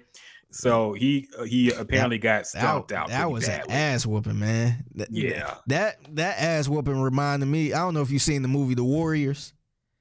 Oh yeah, where plenty of times. Yeah, where they I want to say they shot the leader. And after that, I think they blamed somebody. I forgot what happened, but they was pretty much stomping somebody out. Like they was beating somebody ass. It was just stomping them out. That's what it reminded me of. They were just stomping this man out. I'm like, damn. Yeah, they beat his ass, man. And apparently Dave Chappelle's already joking about it. I think he was at a show with Chris Rock like the next day. And he said something like, well, at least you got beat by somebody with repute who had a reputation. You know, I got tackled by a homeless man with leaves in his hair. And then Chris Rock came back and said, man, I got slapped by the softest nigga to ever rap. Okay. So, I mean, apparently Dave Chappelle doesn't seem too shook over it. Yeah, they was joking about it that night, right? Because he came back on stage and... Yeah, Chris Rock said, is that Will Smith? Yeah. Yeah, they was joking about it, man. Yeah. So, yeah, I mean, Dave Chappelle seems to be taking it in stride. Apparently, he talked to the guy at some point and found out that, you know, he's homeless, had mental issues, and apparently his family is in some, you know, financial problems. And he was really going through it. So he wanted to bring, you know, some attention to that as well. But the bigger headline is the war on comedy, Figgy. Yeah. Okay, no comedians are safe no more, apparently. It is war in the streets. You know, you go to a damn Bruce show, you might get drop kicked. I don't know what's going to happen at this point. It's war in these comedy streets. Bruce, man? I hear about Bruce in a long time. No, Bruce is hilarious. I don't give a fuck what anybody say. I forgot about him, man. Do you remember the roast of Booker T? I remember that. Yeah, he was there. Oh, really? Okay. Yeah, he was hilarious, man. Like he wasn't even supposed to be doing a set. Damn. I don't think he even got paid that night. He just came through to support, and they put a microphone in his face, and he just started talking, but it was still funny. But look, man, it's a war on comedy. Figgy, what are your takes out here? Like, what do you think comedians got to do? They got to be strapped at all times like rappers. What should they do in this war on comedy that's going on right now? They need better security. If you had the security, all you need, they should have staffed more security. No, I'm just playing. Who's going to protect Kevin Hart? Okay, we need to protect Kevin Hart. Okay, what were we going to do, Figgy? What's the plan here? Shoot, for comedians, they might need a special stage where it's so far away from the crowd, like one of those Kevin Hart stages where he like right in the middle, and the crowd is way far behind, where you can't even touch the stage. You can't touch the stage at all. Maybe they need something like that. But man, I think, to be honest, maybe they need that Travis Scott type of security, man. I don't know. And it's wild because a comedy show is where you kind of chill and relax a little bit. And I'm curious to see how the man even got in the show. Like how did he get in with that fucking fake gun that's really a knife? Because these damn shows, you can't even bring your damn phone in. So I'm kind of curious how he even got in with that. But I don't see this type of stuff happening all the time. I do feel like people will try to do this more to try to go viral.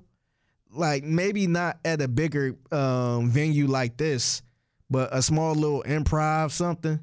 A lower level comedian might be on stage. I can see somebody trying to go on there and try to whoop on them or something like that. Just for the views or just for the gram. But to answer your question, man, I don't even know what to do about this, man.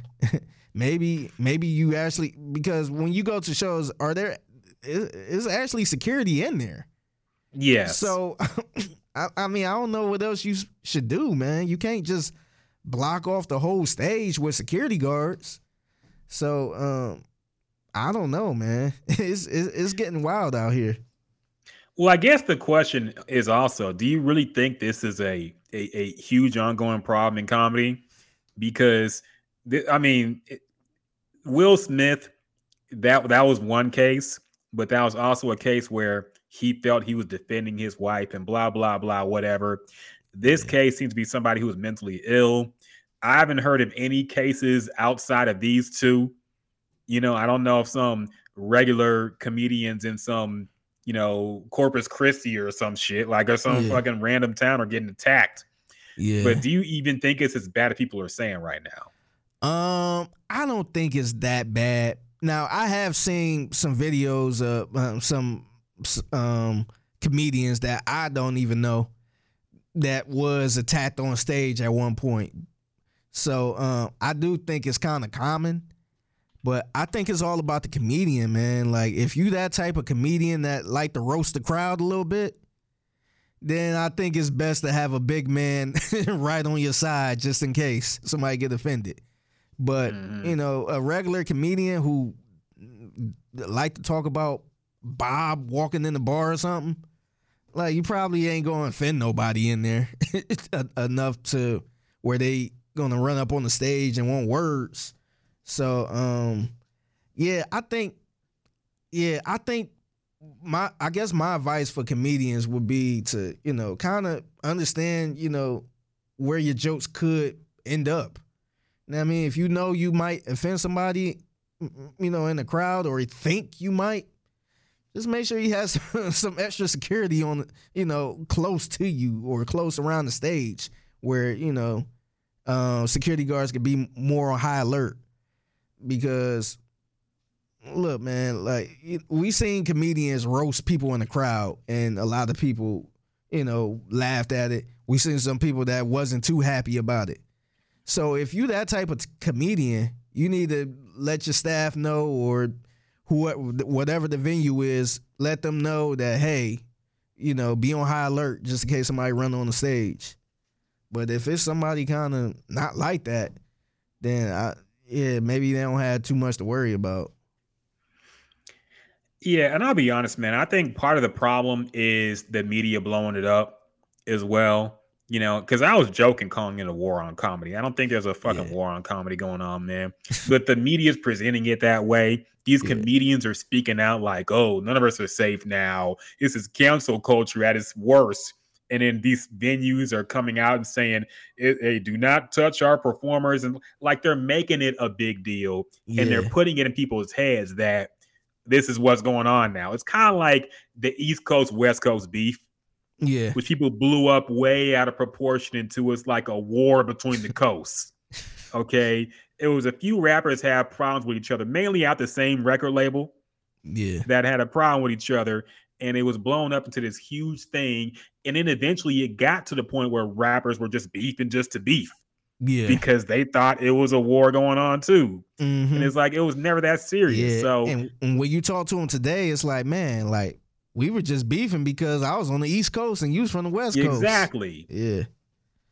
But the media had kind of promoted that as a beef. And the same things happening with this war on comedy, attack on comedians. Like, it's being blown up to the point where, you know, somebody who might want their 15 minutes of fame might run up and slap Ricky Gervais or something. I don't know.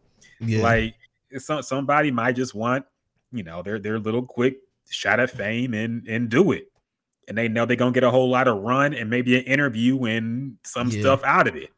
So I don't know. Cloud chasing is a hell of a drug, man. You never know what's going to happen when they think they're going to get a quick come up for doing some goofy shit. So yeah, I don't know. Yeah, I think look, comedians will be just fine, man. Like, they need to actually focus on the fucking content, man.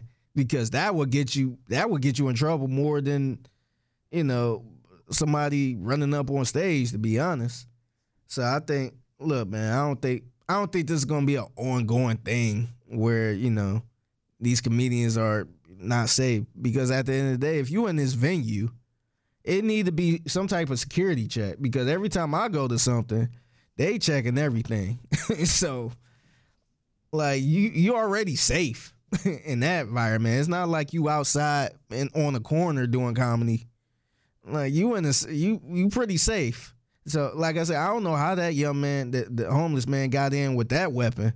Like dog, like right, like you can't even take a cell phone in a Chappelle show without get confiscated and put in a sleeve that deactivates it. I'm even surprised it got pushed. Period. Yeah, of the fight. That's a big ass piece of metal, man. Like, right? Like you had to have that on the hip like a real gun. Like you ain't go through a metal detector or nothing. I'll go through a metal detector for a fucking high school game.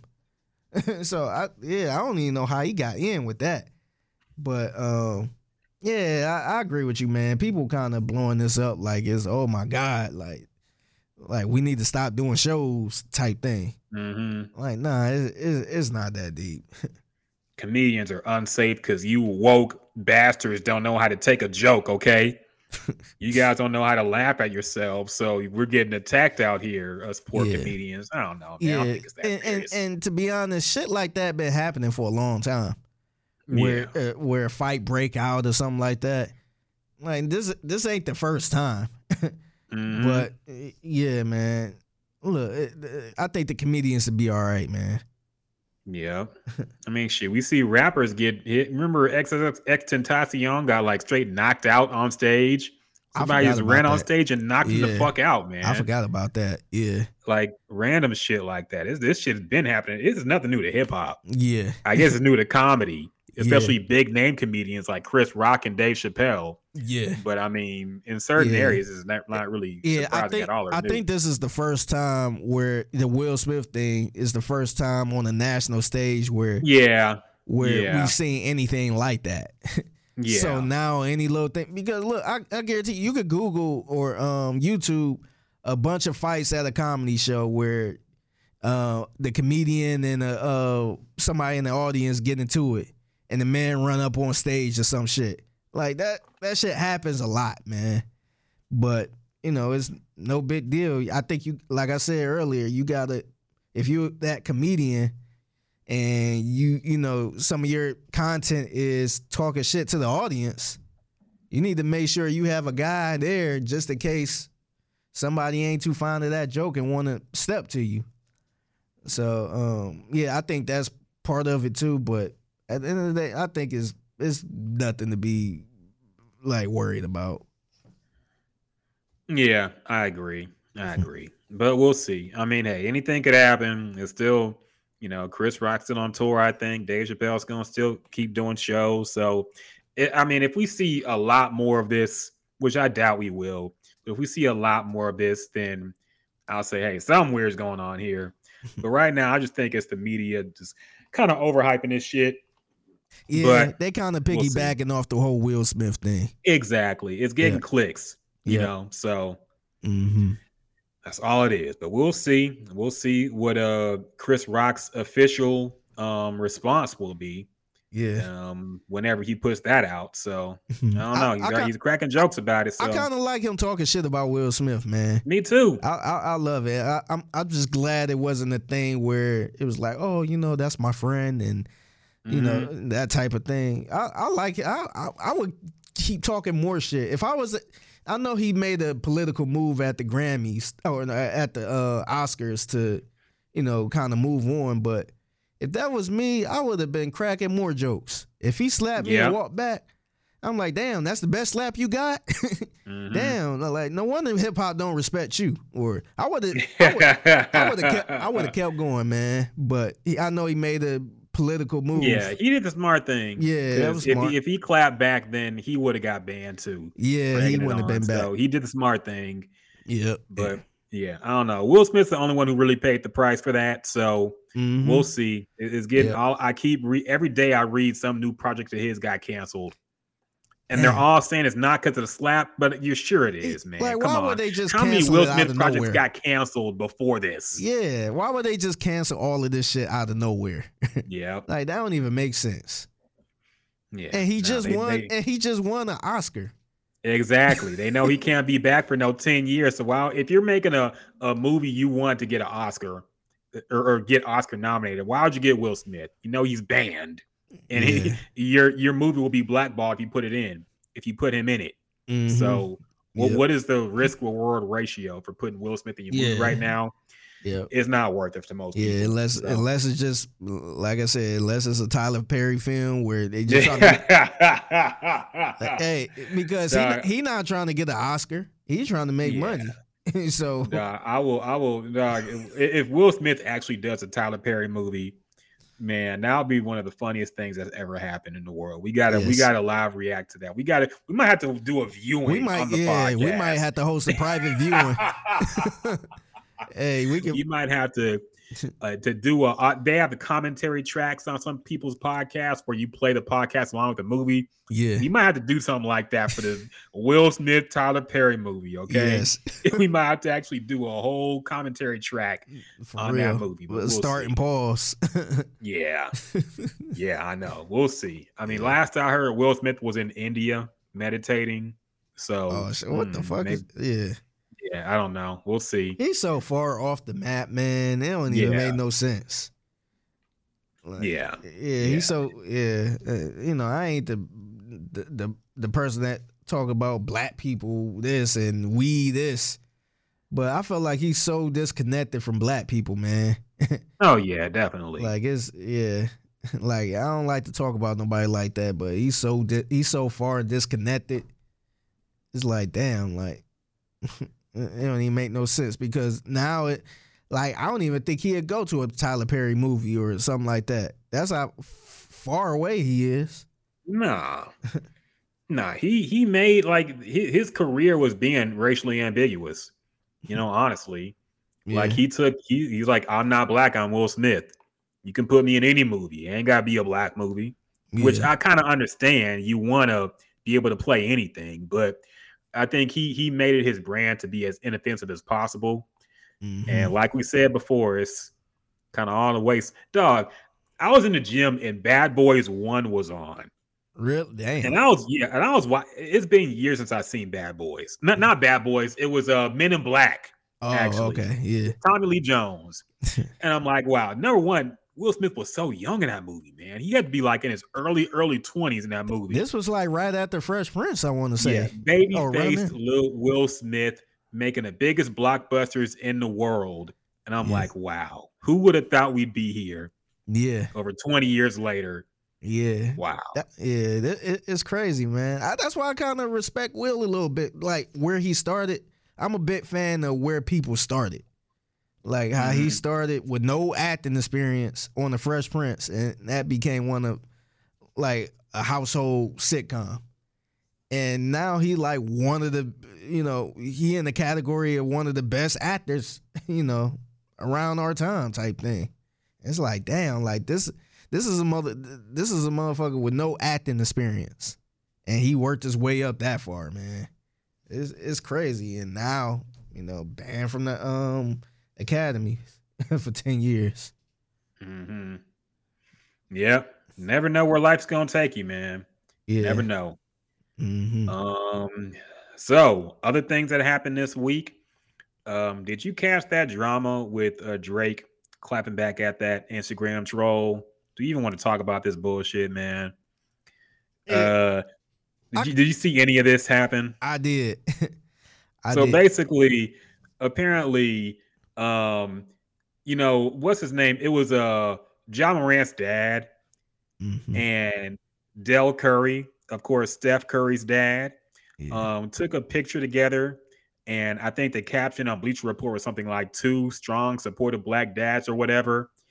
And, I think Ja Morant's dad had been going kind of viral. People were saying he was doing too much at the games and being a little too animated. Say he looked like Usher.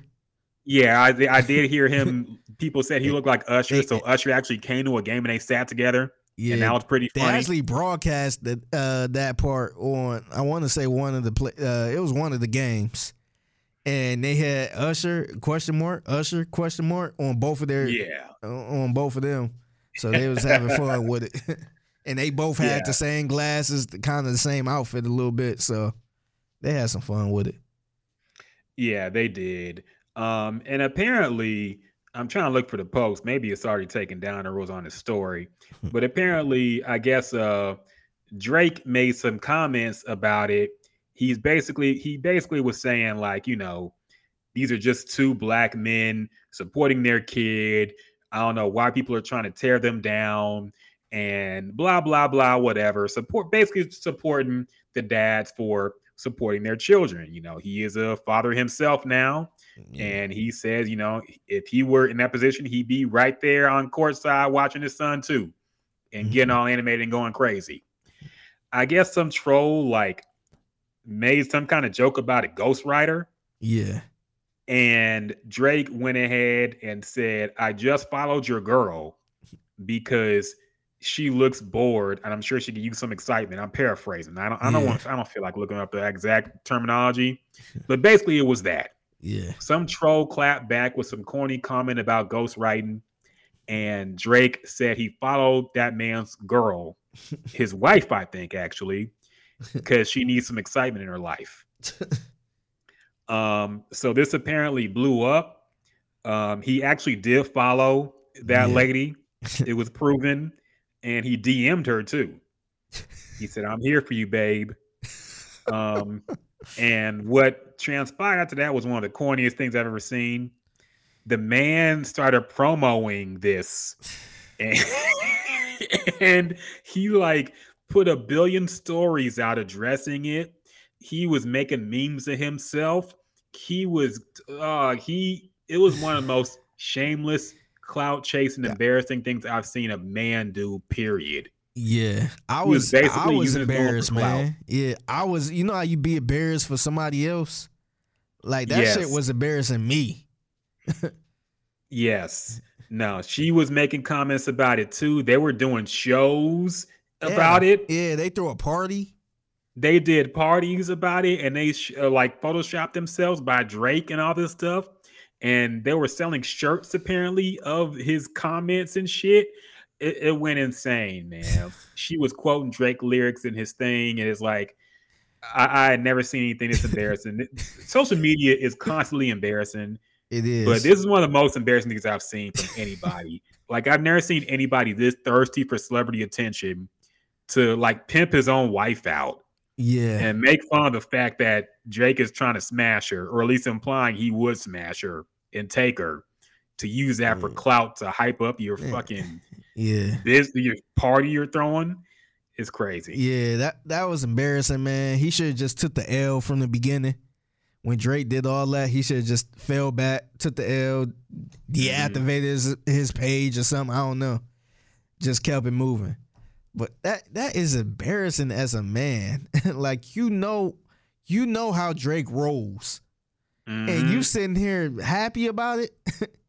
Nah, man. I don't care, man. If somebody DM my old lady, like, look, nah. Like, I don't care. No, we not doing this. Like, Like, I don't give a damn. That's crazy. And for him to go that extra mile of it, like, it's one thing if it's like, oh shit, he really DM'd you. Like, oh shit. But you don't promote that shit as a man. Like, I ain't the person that's like, oh, you got to be a man to do this, or a real man can't. Like, no, that's just embarrassing. Shoot. She should be embarrassed. He should be embarrassed at her.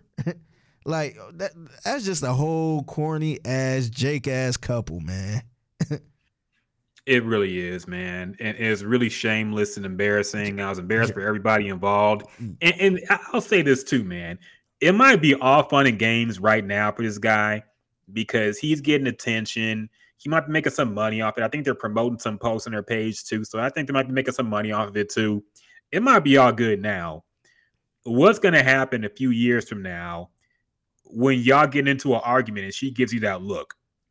Yeah. Okay. Will this ever leave your mind? Let me tell you something. My mom, back in the day, way back in the day, apparently a member of the Houston Oilers made a pass at her. And my mother brings this up to this day. Okay. This happened more than 30 years ago. Okay. Keep in mind, it was the Oilers. Old school player. I don't even remember the player's name. I don't think he was even like a great player on the team. Yeah. But he was an NFL player. and he made a pass at my mother. And she still brings that up, and my dad still gets annoyed by it. And this is like 40 years after the fact, man. What do you think is going to happen next time they get into a fight? Yeah. You know, in the back of his head, and she says, I got to go out and get some air. Yeah. You always going to be thinking in the back of your head. Yeah. And she always going to be thinking in the back of her head.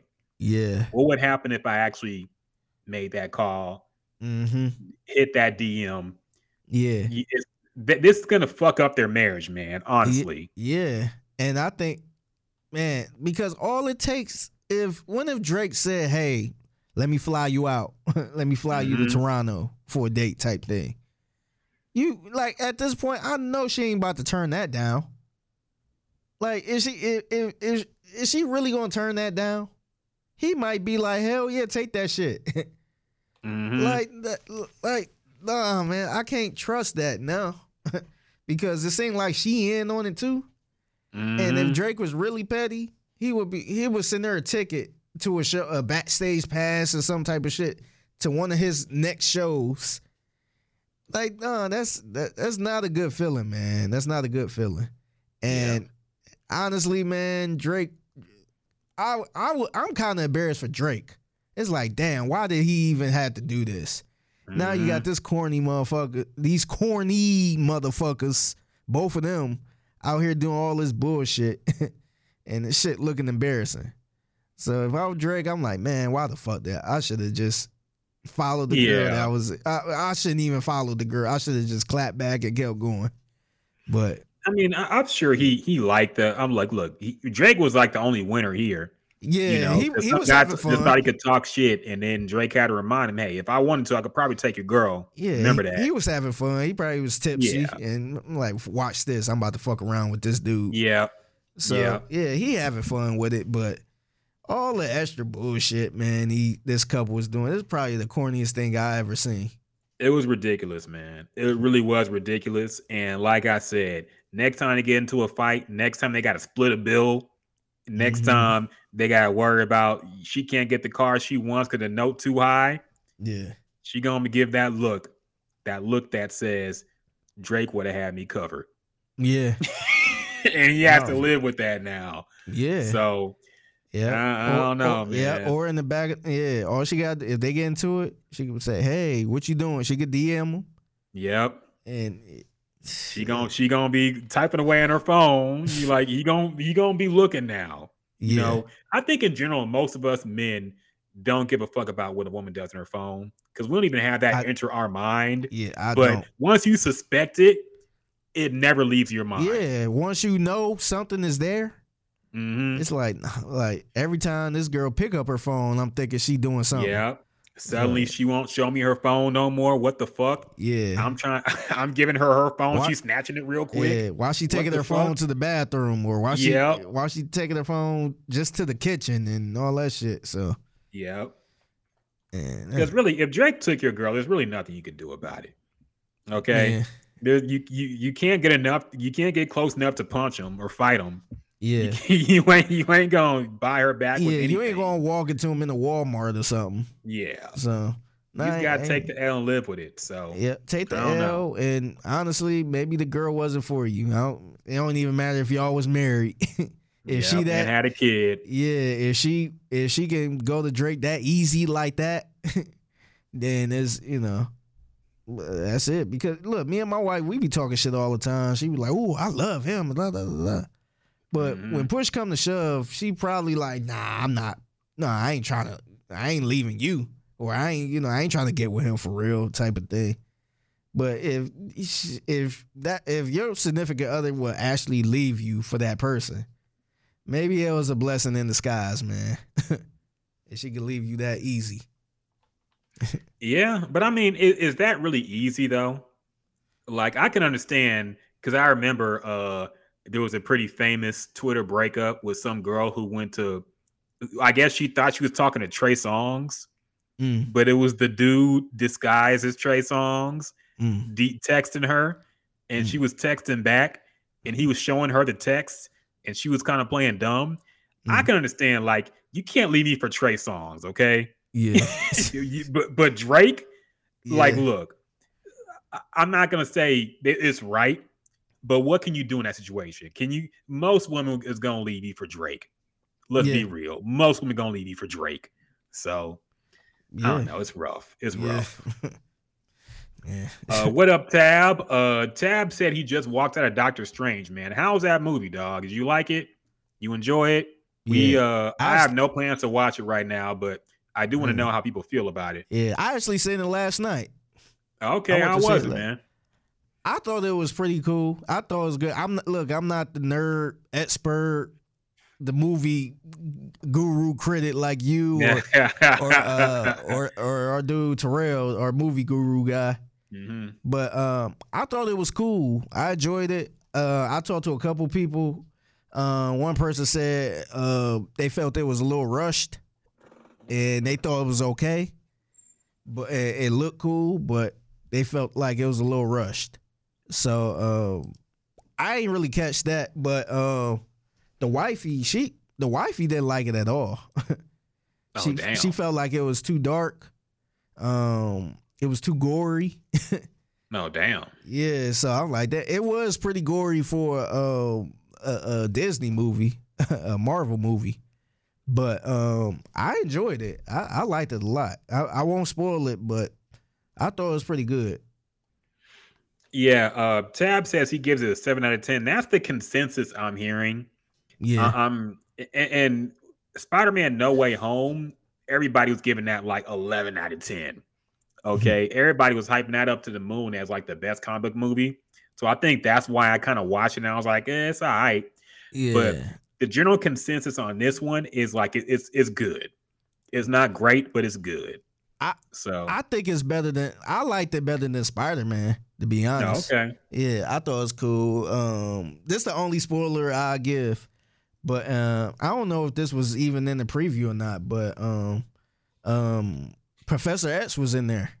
Yeah, I saw that. He made an appearance, so I thought that was kind of cool. So it looked like they kind of trying to bring X-Men into the MCU, I guess, into that into the little series, I guess. But I thought it was better than Spider-Man. Yeah, Spider-Man. I thought Spider-Man was good. I think a lot of people liked it because they had some of the original Spider-Mans. Yeah, I think that was the main thing. I think that was more nostalgic type of thing where, they thought it was cool and the way it ended, and probably because Zendaya or whatever her name, Zendaya was in it. Yeah. So I think that's why a lot of people probably like that. But I thought this was pretty good. It was really dark. But it was really good to me. Yeah, I might watch it eventually. I just want to avoid the early rush of people. I'm just not. I'm kind of doubt out on movies at this point now, man. But I'll check it eventually. I'm still amazed that people still walk out the fucking theater as soon as the movie ends. I do. I'm sorry, man. I'm sick of that shit, dog. Sidebar, I have to rant now. I'm sick of the fucking post-credit bullshit, dog. No more. Enough. You know how long these fucking credits are, man? Yeah. They got like the entire nation of India. They got a list on the fucking credits of everybody who did anything on the fucking graphics, plus all the actors, plus all the motherfuckers who held the cameras, set up who swept the fucking studio. Everybody has to have a name in it and their kids before we get to the fucking scenes, man. And then you gotta wait for more credits. Yeah. For the second scene. And the second scene is never as good. Yep. And you always feel stupid for waiting for it. And sometimes there don't even be a second scene. It was one time I waited, it was no second scene. Infinity War had no post-credit scene. It was nothing. Man. Yeah. It was nothing. We waited till the lights came on. I'm like, what the fuck? I'm like, that's it. Yeah, I know, right? We have been trained to sit here through this bullshit, scroll through my phone. Yeah. So I'm done with the post-credit shit, man. I walk out immediately. I'm not doing that no more, man. But see, it's a reason why you walk out, because you tired of that. Mm-hmm. But you could tell there's some people that's walking out because they think that's it. They used to a regular movie. Like, that's it. It's just like, look at y'all, man. But it was only like 8. It was only like 8 people. It was pretty much a full theater. But it was only like 8 people that walked out, so I wasn't tripping too much. But I'm still like, look at y'all peasants. Yeah, I know, right? Tab says the theater was dead. 20% full on a Friday night. Yeah, that's kind of surprising, man. Yeah. I would expect it. I mean, to be fair, there's a billion showings for it right now. So there's like there's 8:05, 8:15, 8:25. So there's so many showings that some of these theaters got to be dead. Yeah, I actually had a so the one I went to last night was at 7, and they had one at 6:30. We got there kind of early. It was like 6:15. I'm like, damn, we might as well walk in this one and get it over with. So it was strange. Yeah, pun intended. Yeah, man. I don't know. Plus, Doctor Strange ain't gonna do Spider-Man numbers, period. Because nobody knows who the fuck Doctor Strange is, man. Nobody knows who Benedict Cumberbatch is. So, yeah, I don't know. But I'm sure it'll still do numbers regardless because it's a Marvel movie. So, yeah, we'll see. So, yeah, other things that happened this week, real quick. Have you been following the ongoing drama between Ray J, the reignited drama between Ray J, Kim Kardashian, and Kanye West? I have not. I seen a couple things out of nowhere. I seen Ray J made a statement about the sex tape and how they agreed to, all 3 of them, and the third person is Jenner, had something to do with it, type thing, on how to market it or when to drop it or something. Yes. So apparently Kim Kardashian on her show, The Kardashians, I think it's called, on Hulu, has an episode where Kanye makes a guest appearance because he had just gone to meet Ray J and allegedly paid money for the laptop that supposedly had either a new sex tape or a different sex tape or some other sexually explicit materials between Ray J and Kim Kardashian. And he gets the laptop and the computer stuff and the hard drive. He gives it to Kim Kardashian as a gift. And Kim Kardashian starts crying. Kris Jenner says, "Oh, you're such a sweet guy. Thank you so much." And there's a dramatic scene. I mean, you want to play this shit? Yeah, I can link it. Yeah, it's fucking here. Here's the scene of Kim Kardashian. I'll put it in the damn. I'll put it right here. All right. The scene of Kim Kardashian opening the box and getting the hard drive, I guess.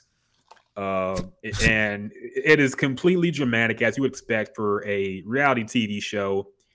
And Ray J is not happy about this portrayal. He is calling Cap on a lie. So let's hear it first. So Kanye flew home last night. And he came back this morning. I want to show you guys what he got me. He got me all of the sex tape back. Oh my God. And he flew home and got the computer was on the hard drive.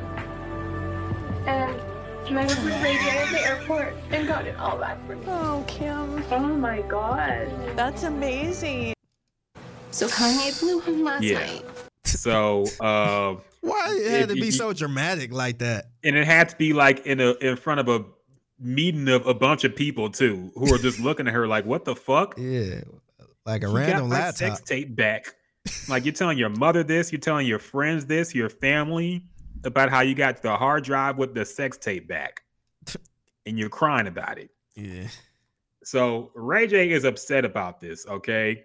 He spoke to the Daily Mail, and he is basically calling Cap on all this, and he's saying not only did he not leak anything, he is alleging that Kris Jenner actually had a part in negotiating the deal they made to sell the sex tape and get all the money they got from it. So here's what Ray J is saying. He's saying, quote, "I've sat in the shadows for over 14 years.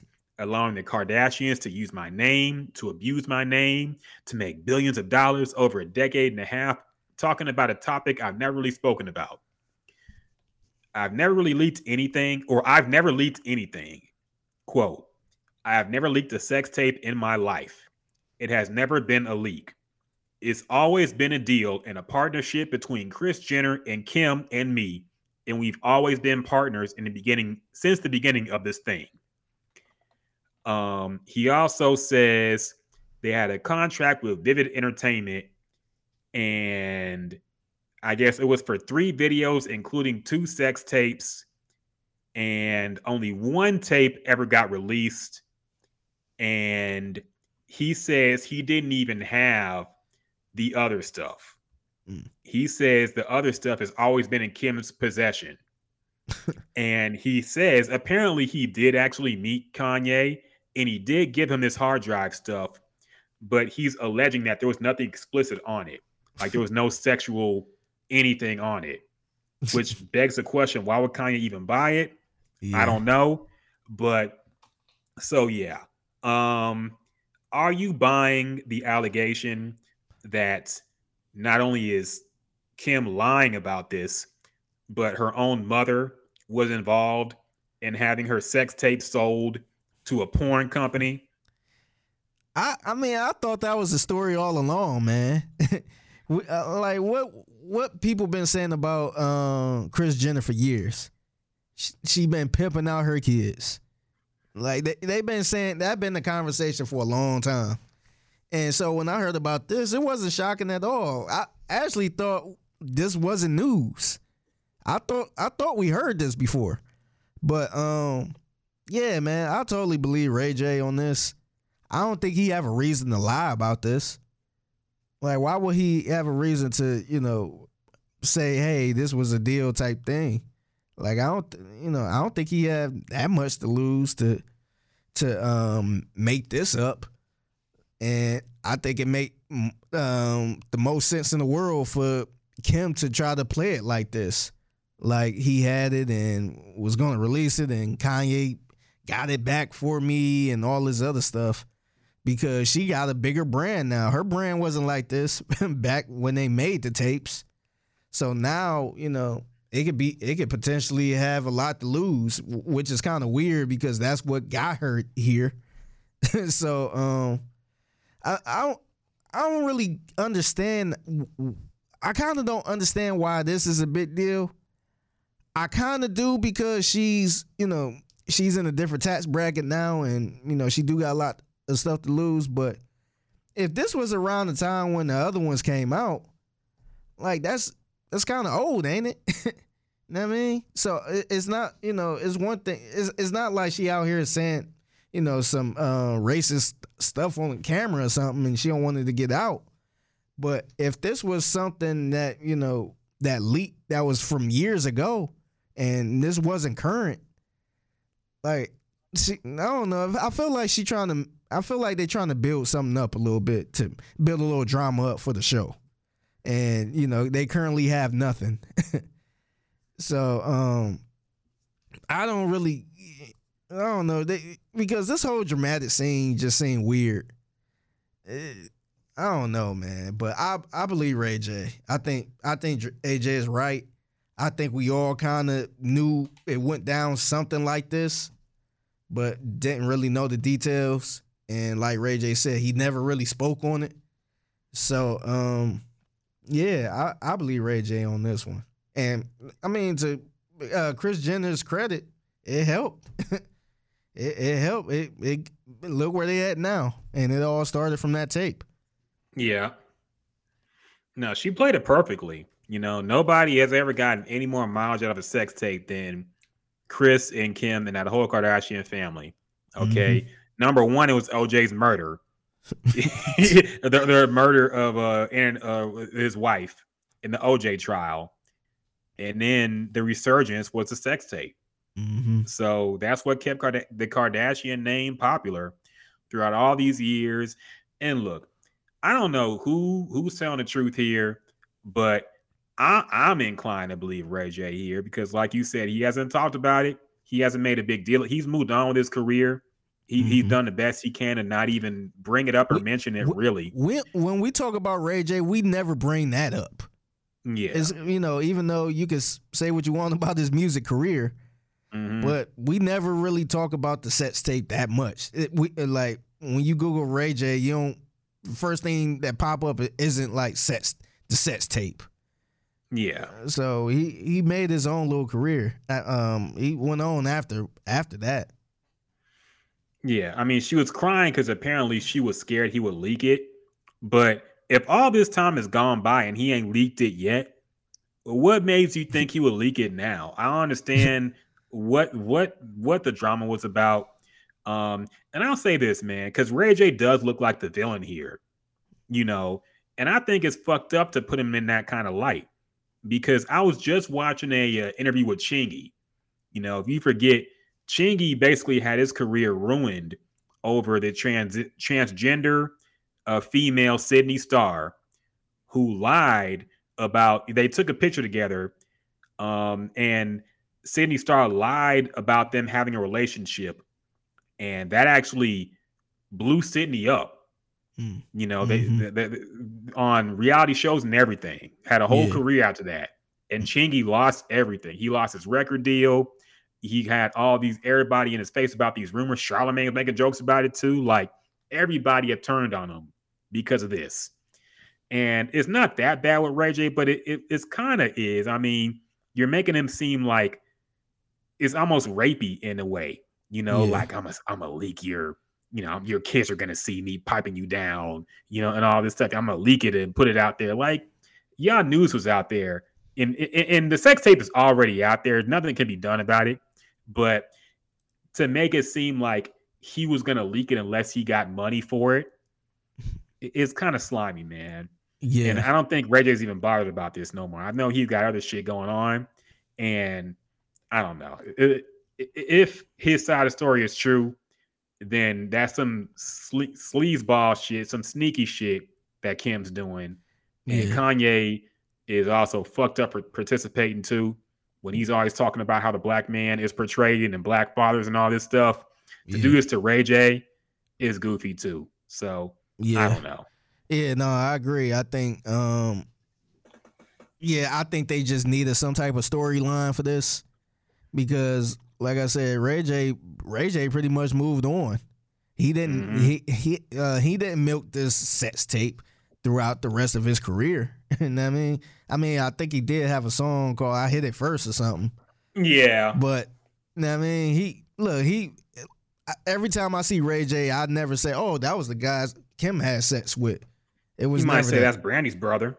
Exactly. But you're not gonna say it's a Kim Kardashian. You would sex say tape, man. You would say that more than he was with Kim in the tape. You say that's Brandy little brothers, but he moved on, man. So to keep bring this old ass shit up, I just felt like they have no content and they needed something to bring a little drama to it. She needed something to cry over. Yeah. So they needed this. Yeah, can't wait to see how they gonna spin the whole Kanye divorce thing. Oh yeah, that should that'll be interesting. Yeah, that might must see TV actually. Man, Kanye might look like fucking Dr. Dre in this damn show. Surviving Kanye coming soon, man. Okay. Now, last but not least, I did preview this, so we got to get around to it. Figgy, I forward you the email with the clips we're gonna play here, because I got to go off my rant. Because I almost wasn't gonna do it today, but we did preview it, so we got to pay it off, and I got to get it off my chest, man, because we are going to end a ongoing. I will call it a tragedy, a misrepresentation, a slander against one Magoo. We're ending it now, okay? And I bring this up. What's Magoo's real name? Hold up. Magoo's real name is Melvin Barcliff. Okay, so the slander against one Melvin Magoo Barcliff has gone on a little too long. It's one of the most enduring takes in hip hop history at this point. The fact that Magoo of Timbaland and Magoo, the late 90s rap and production duo, who made such classics as Love to Love Ya and all that shit. And Up Jumps the Boogie as well. A lot of classic late 90s hits. They're saying that the rapper who was on these Timbaland beats, Magoo, is one of the worst rappers ever, and he has the worst rap in hip-hop history. And I bring this up again because my sister actually linked me to a Facebook post on According to Hip Hop. We'll give them a little promo because they put this out there. According to you people, I guess it was a vote. Magoo's verse, "I Love to Love You," is the worst rap verse you've ever heard in hip hop. You want to play it? Yes. All right. No. First, let's think about that for a second. The verse you're about to hear right now is, according to the people, the worst verse ever in hip hop. Keep that in mind when you play this. And let's hear it and decide for ourselves right now. I dream about Nia Longo, make all the Luciano and girls with condo, Chanel with Gaetano. Girl, my persona, I share like Sonny Bono. Black and white keys, lay girls on my piano. Meet Missy and Timbo, rap at any tempo. Huckleberry fan, Magoo, the South Pimple. Put up in my lingo, B9, girl, I'm bingo. Help, I see a beetle, cool out, that's only Ringo. Missy sang a jangle as I commence the tango. Genuine riding on a pony, put money in the middle. Check the riddle, got your girl pants hot a little. Thinking that she dry when you only just a nickel. Take a tickle, cause your man, pickle green and ridiculous. Nagging 2-0 from down south and history. Black house shoes, my Kango to match. Pimp crap game, take all your scratch. Girl, I'm the P, see me on TV. BB, hook me up with your girl CC. This is the worst verse ever. This is not the worst Get verse. one kiss, just don't go tell. Let's hear the whole thing. I thought you heard. If you don't know, the bird is the word. It's the bird, bird, bird. The bird is the word. The bird, bird, bird. The bird is the word. Okay. That is according to the people. And it's not just this Facebook group. This is something people have been saying for a long time now. I've been in hip-hop message boards on Twitter. Every once in a while, this verse will go viral on Twitter, and people will say, this is the worst verse ever.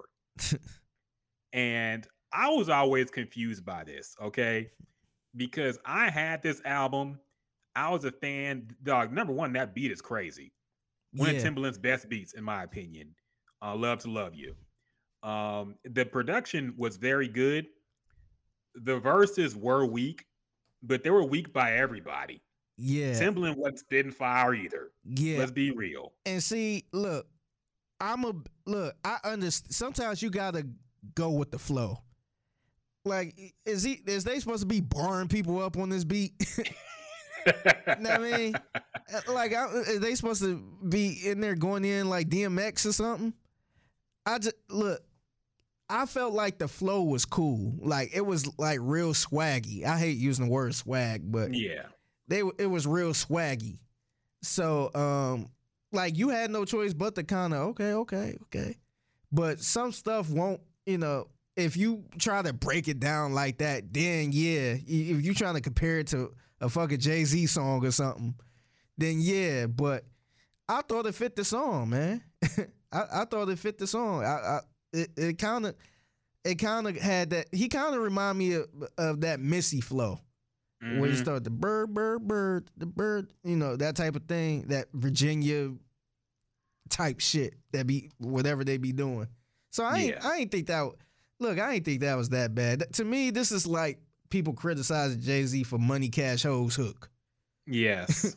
Like, all right, you gonna put 21 Savage against Money Cash Hoes, and try to say, oh, what is Jay-Z talking about? Like, no, you gotta kind of understand the situation a little bit. Yes. And yes, like you said, Magoo was there to ride the beat. He was a comedic rapper. I think the reason people say this is the worst verse ever is because of the birds, the bird's the word, the bird, the bird's the word. And yes, that's goofy and terrible. Yeah. But that's like 2 seconds of a verse, okay? Yeah. And of course, he's trying to refer to that old shitty song, the bird, the bird's a word. So he was trying to be funny about it. It is corny, but look, it was a party track, man. And he was being goofy on the track. So right here, right now, we are going to reclaim the good name of Magoo. We're going to make it so people will leave Magoo alone. This is why Magoo disappeared. Yeah. The bird's word is, okay, fair enough, Bravo C. It is trash. I agree. But we're talking about the worst verse of all time. People call that verse the worst hip-hop verse of all time. Of all time. Yeah. And we have to debunk this, okay? We have to save this good man's name. Was he a good rapper? No. Worst ever? Let's think about this, because I have a list. I have a list of 5 verses that I think are way worse than this Magoo verse on Love to Love You. Okay. And I'm going to go start from 5 up. Okay. And I'm going to start because my take is this. Not only did Magoo not have the worst verse in hip hop, I don't think he had the worst verse on that album. I think Timbaland had the worst verse on that album, Welcome to Our World. And it's not the worst ever, man. So this verse by Timbaland on the song 15 After the Hour, I want y'all to hear it and judge for yourself. Here I am, out in the middle of Queens, damn near about 1:15. Now I'm leaving Queens about 3:15. Hoping I can hit one of my queens. So I hit about 7:15. Then I finish at 9:15. Tell her to wake me up at 10:15. But she wakes me up at 11:15. Know what I mean? I'm late for weeks. 15 after the hour. It's kind of cheesy. Okay, let's think about that for a second. This man just rhymed 15 with 15 for 8 bars. Okay? And you're telling me Birds the word is worse than that? She got me up at 9:15. Then I got up at 10:15. Then I went somewhere at 11:15. Dog. Was Missy out the studio that day? Yeah. Who let Timbaland spit those bars, man? Yeah. He rhymed Queen in 15 for like 8 bars straight. Okay. And this was on the same album that they say Magoo had the worst verse in hip hop history. Okay. Yeah. I think it was the same album. I know they Here I am, out in the middle of Queens, damn near about 1:15. Now I'm leaving Queens about 3:15. Hoping I can hit one of my queens. So I hit about 7:15. Then I finish at 9:15. Tell her to wake me up at 10:15. But she wakes me up at 11:15. Know what I mean? I'm late for weeks. Wake me up at 10:15, which woke me up at 11:15. Yeah. Like, that was the rhyme. This nigga rhymed Queens in 15. Yeah. 8 times straight. Yeah. And y'all telling me Magoo had the worst verse in hip hop history. Yeah. Y'all giving Timbaland a pass because he's a producer, which is fine. Yeah. But that was a hip hop verse, and that was way worse, in my opinion. Yeah. And we don't really link Timbaland as a rapper. So I think that's why a lot of people, that's why I don't really put him up there like, oh, he the worst rapper ever type thing. But yeah, the Magoo, that wasn't the worst verse. I actually didn't have a problem with the last part, the birds, the word. Yeah, he could have left that part out. But to be fair, that part was catchy because everybody remembered that part. Yeah. So maybe it did its job. Maybe it didn't travel well with time, but people remembered that part. No, I agree. And the reason why that Timbaland verse stuck out to me, because I like that song. Mm-hmm. When I first heard it, I liked the beat is good. You know, all the beats on the album are good because of Timbaland producing it. But I couldn't believe he went on with the 15 motif as long as he did. Like, I told her, wake me up at 10:15, but she woke me up at 11:15. Like, you couldn't even rhyme the 10 part. Yeah. It was just 10:15 to 11:15. Yeah. Okay. Wake me up with my queen Like at 10:15. Yeah. Get my queen at 11:15. Come on. So he did all this shit at 15 after each hour. So right on the dot. Yeah. So everything happened 15 after the hour. Right.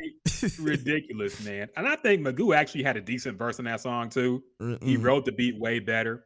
But yeah, Timbaland's verse was awful on that song, man. And he was no lyrical behemoth anyway. Like you said, he's a producer, so we gave him a pass. But no, he was arguably the worst rapper on that album overall. Yeah.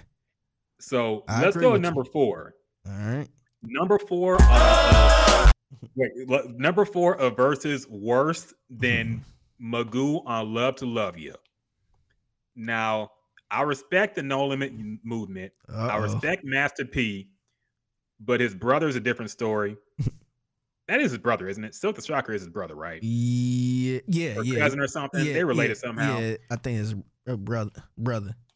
Yeah, but I have to call out Silk the Shocker and his verse on the classic No Limit song, the breakout single for them, by the way. This is the first, people's nationwide, their first exposure to Master P and No Limit was this song. And eventually it got to Silk the Shocker's part, and it sounded something like this. He gon' make you say, I'ma make you say, I'm not RP, but damn cheese to move this motherfucking crowd. I stay on like switches, money cause I like bitches, hit nothing but tight bitches. Call me, I might hit you. Nigga make them say, nah. Don't trip, and I bust your shit. Then after they say, nah. I hang with niggas, I do my thing with niggas. They wanna know if I gang bang, cause I hang with a whole gang of niggas. So when we get that bitch, better respect this a step quick. Cause I got bitches white hands, you know what? My left is quick. So, you the type of nigga that promotes violence. This shit on mute. Step in the club and say something, get that motherfucker start to fighting. Bad, bold, I'm cold, extra see. BG, they fuck my niggas out on 3D. And PC's the game, I spit, No Limit soldier got my back. I run this motherfucker true niggas, and nah, bet y'all make it say that. Now, there is a twofold, a jab uppercut of horribleness here. Number one, the bars were trash. Niggas wonder if I gang bang because I hang with a whole gang of niggas.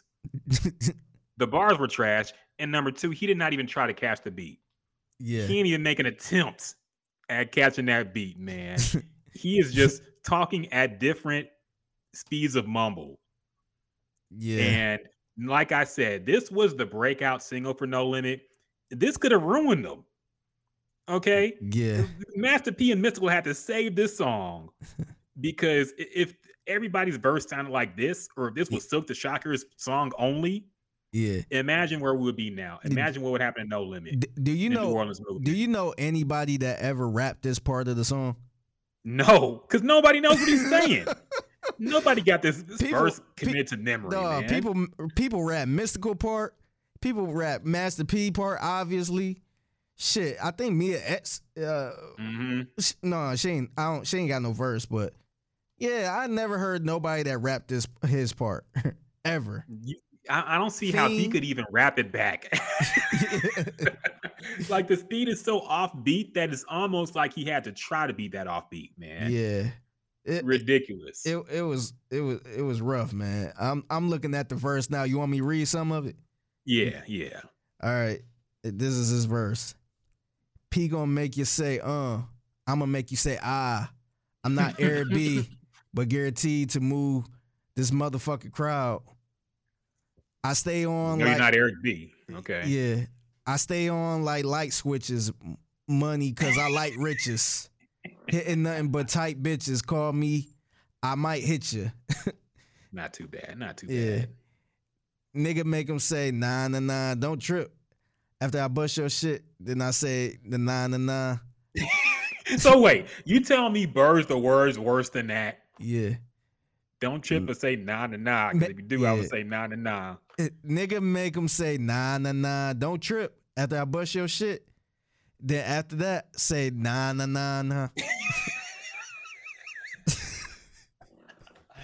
Come on. What is going on, man? Come on, man. It sounds better when you rap it fast. I ain't gonna lie to you.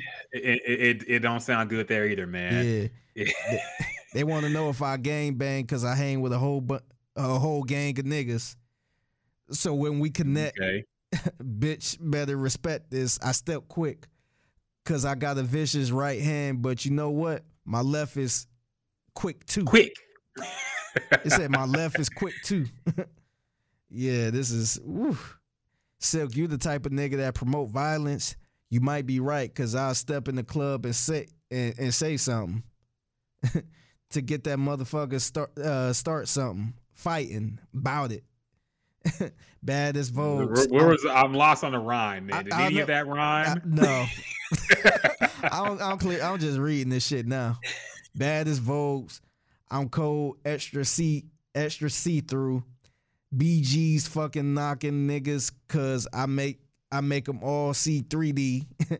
And PD, the game that I spit, No Limit Soldiers got my back. I run this motherfucker, true niggas, and I bet you I make y'all stay back. Imagine him writing that. Be like, all right, I'm ready. Dog. I can't even. I just imagine he was just talking to somebody in the studio, and the record button was on, and then it just made the final cut by accident. Because think about it, man. Like, this was the breakout single for No Limit. Probably their most popular song, honestly, because it was everywhere when it came out, man. And it hit like a hurricane. Yeah. And this was a verse that we somehow get about. But tight bitches call me, I might hit you. Nigga make them say, nah. Don't trip. I bust your shit, then after they say, nah. I hang with niggas. I do. Oh my God. So, like I said, at least you can say Magoo's verse was terrible lyrically, but at least he wrote the beat or tried to. Silk the Shocker had a blatant disregard for rhythm when he made that verse, and that's on that song, that classic song, and he could have ruined his entire group's career and momentum. Luckily, we gave it a pass because the rest of the song was fire. Yeah, and also I think he got by on his image a lot too. People thought he was cute. He had the little young thug thing going on, but that verse was by far worse than Magoo's Love to Love You, in my opinion. I think at that point in hip hop is where people kind of start getting the pass. Like they just like the song, and it wasn't a thing where it's like, oh, this whack, turn it off. It was just like, okay, it sound cool, but like I don't know what the fuck he talking about, man. They rapping too fast. And I ain't gonna lie, I was not a fan of this type of music back then because for this exact reason, it was offbeat. I ain't know what he was saying, and it honestly took me a long time to warm up to Mystical. Yeah, me too. Because I'm just like, man, like I just don't like the way it sounds. But after a while, I'm just like, okay, like I could kind of, I'm warming up to it now. But and Mystical actually had a flow to him, man. He actually had a flow. Yeah, yep. So that's I never warmed up to Silk. I never warmed up to Silk. But yeah, this was rough, man. Yeah. He ruined a Maya classic on Moving On with his shitty ass verse on that remix.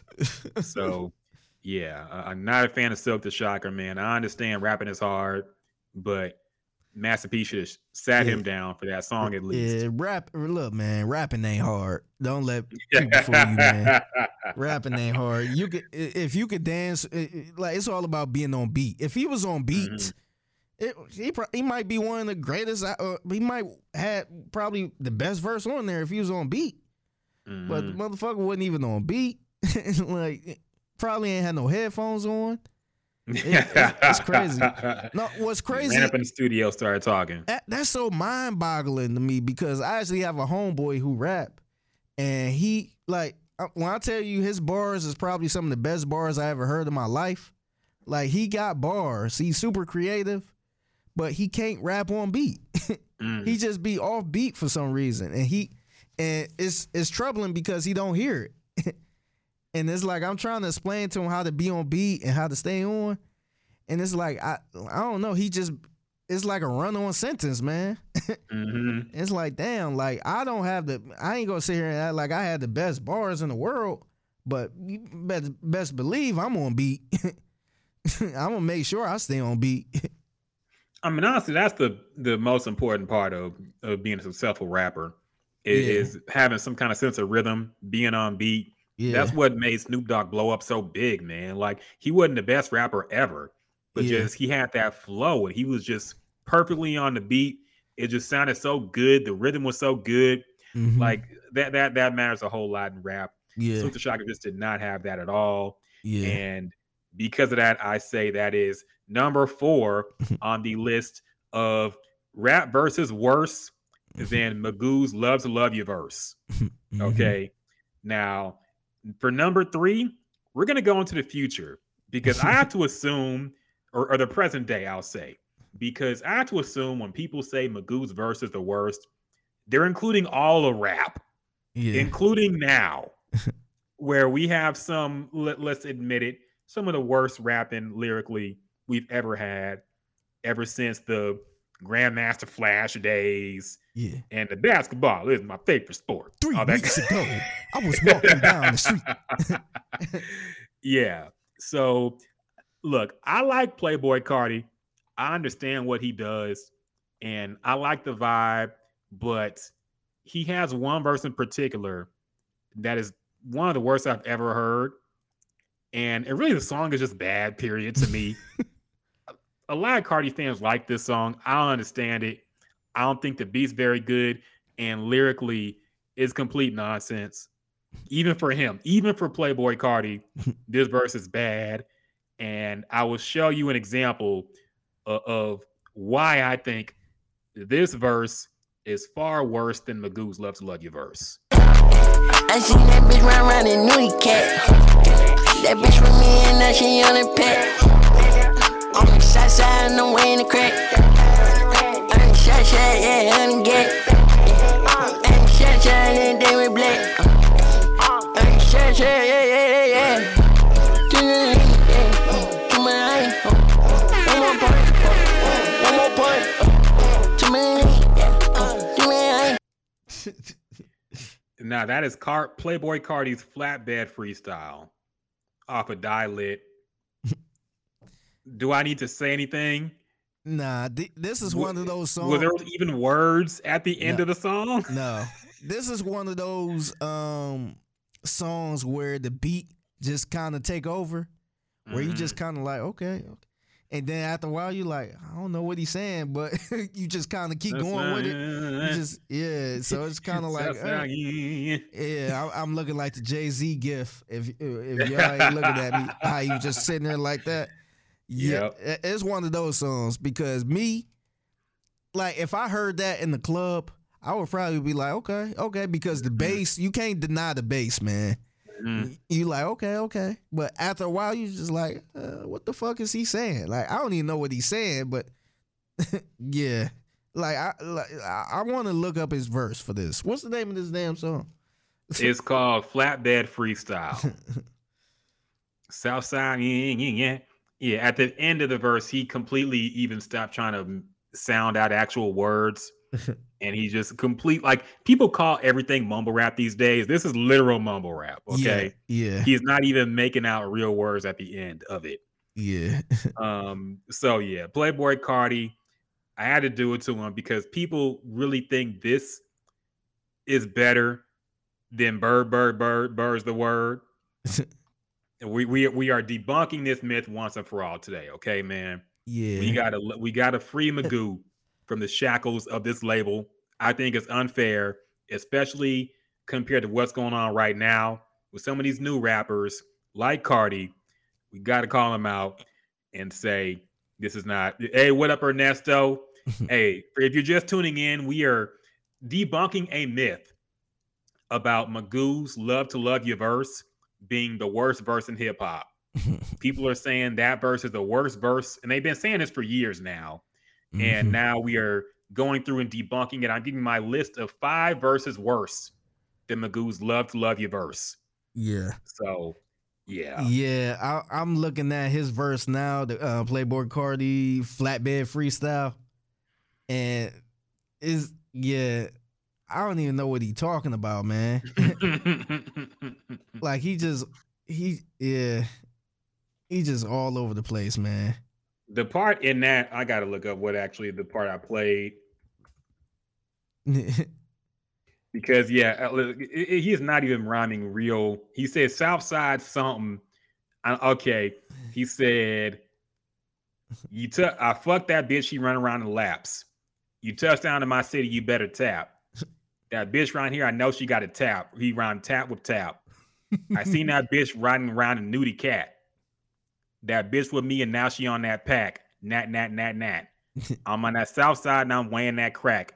I'm on south side, yeah, hand on the gat. South side, yeah.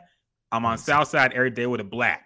I'm on south side, yeah. I like one thing I love about Genius.com. They explain some of the shit he talking about. So I'm on south side, yeah, hand on that gat. And it said Playboy Cardi refers to his hometown Atlanta as Georgia. Or Atlanta, Georgia. Gat is a slang term used to describe a firearm. So they getting down in the gritty for it. Yeah, no, they have to explain it for people. But look, he rhymed cat, black, slat. This is like ABC as Dr. Seuss rhymes here, man. Come on now. Yeah. y'all cannot continue to disparage the name of Melvin Magoo, whatever his last name was, I already forgot. Yeah. But yeah, we're gonna, everybody does best verses, Ernesto. So we didn't do that this time because I think a lot, and that can go on forever, that discussion. We might do that one day. The best verses ever in hip hop. But we got to do the worst ones, man, because my sister linked me this article saying that Magoo had the worst verse, and I had to debunk it. I got to let my boy go, man. Now, we continue. Two more on my list of songs or verses worse than I call him Mr. Magoo, than Magoo's Love to Love You verse. Okay? Now, y'all might have remembered in the late 90s, a rapper named Drama. If you didn't remember him, he was kind of like a fake ass Pastor Troy. Yeah. He had the military gimmick. And he had a hit song at the time. At least, right. It's called Left, Right, Left. Yeah. This song was everywhere for about a few months. I remember it constantly on BET. I remember it constantly on the radio. And this song, by far, has been close to the worst verse I've ever heard, period. And we're going to play that verse now and let you judge for yourself. This is Drama's Left, Right, Left.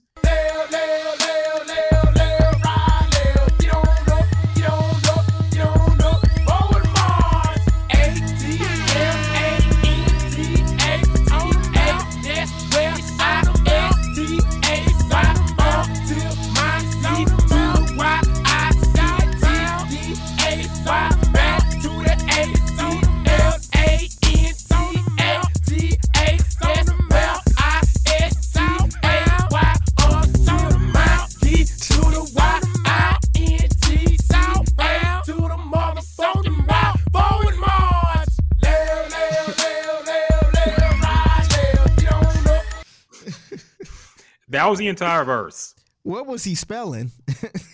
Dog, it took me, when I was a kid, I did not know what the fuck he was saying. This is my first time as a grown ass man listening to this verse. It took me a long time because he repeats himself twice. Yeah. When he's doing this fucking ABC ass rhyme. And here's what he's saying. ATLANTAGA. That's where I STAY until my D to the Y INGDAY. Back to that, and he repeats himself. So basically, Atlanta GA, that's where I stay until my dying day. And he spells it out unnecessarily for twice. And that's the entire verse. Yeah. I remember this nigga because everybody was trying to compare him to like Tupac look-alike. It's like a No, he was the Yeah. military, the bandana around his bald head, the military vibe. It was yeah, like the a tattoo on the Pastor Troy, stomach. Tupac. Yeah. Yeah. That awful era where everybody was trying to dress and act like Pac. Ernesto's talking about Eminem. I'm not gonna bring up Eminem as the worst verses. But you're talking about the best verses. I know. You trolling me. I know you trolling me, man. But yeah. Look, I like the song.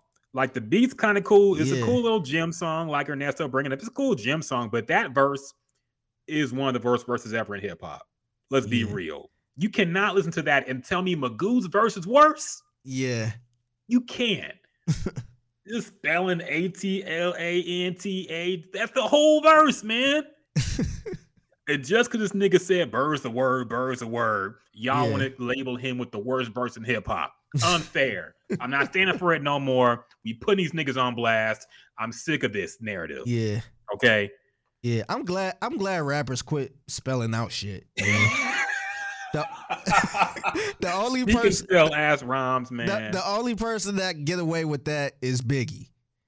He's the only person that can, like, no, don't spell nothing to me, man. Sick of that shit, man. And yes, so that's number 2. Now, number 1 on the list of rap verses worse than Magoo's "Love to Love You" verse. This is number 1. Okay, this I believe is the worst verse ever. Not even in hip hop ever. Man. I'm going back to fucking ragtime 1920s music. Okay, I'm including everything. Okay, the caveman who first bumped a drum on the and made the first rhythm ever and spoke whatever language he was speaking was better than this. This is worse than Grandmaster Flash. Yes, this is worse than the first nigga to ever rap. We're playing basketball. This is worse than anything that's ever been spit in the history of hip hop. Now, if you guys remember the artist Supercat, he was a kind of dance hall artist who came out in the mid 90s, had a pretty big hit, I guess. I wouldn't, to be fair, this is kind of before my time a little bit, but the song is called Dolly My Baby. Beat's really good, nice classic hip hop vibe, and it was more notable for the remix. The remix had another rapper whose name I forget, 3-something, who was on it, and it also had a very young Puff Daddy and Notorious B.I.G. This song is notable because this is Biggie's first verse on like a real record that came out. And this was our introduction to Biggie. And Biggie had a great verse. Don't get me wrong. Biggie saved this song. And if you were ever wondering where the sample, I love it when they call me Big Papa, came from, it came from this song. He sampled his verse for that hook and made another classic song for Big Papa. But before Biggie, Puff Daddy rapped like he was a fucking Jamaican reggaeton rapper for some reason.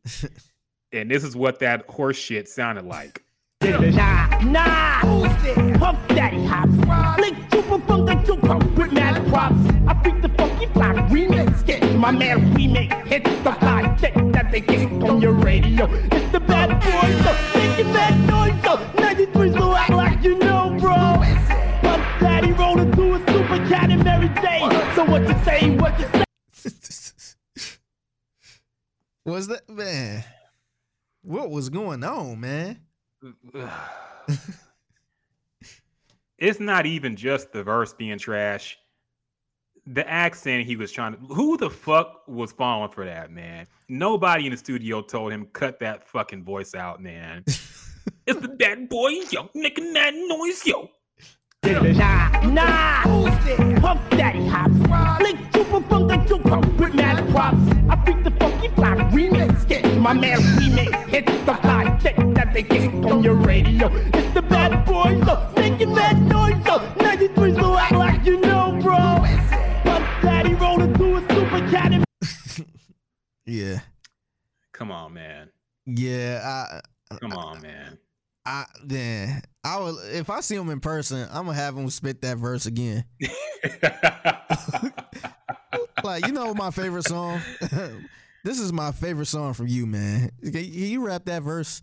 It's the bad boys, yo, making mad noise, yo. What the fuck was wrong with him, man? Was he on some kind of special? Was Ciroc wasn't around, so we can't blame Ciroc yet.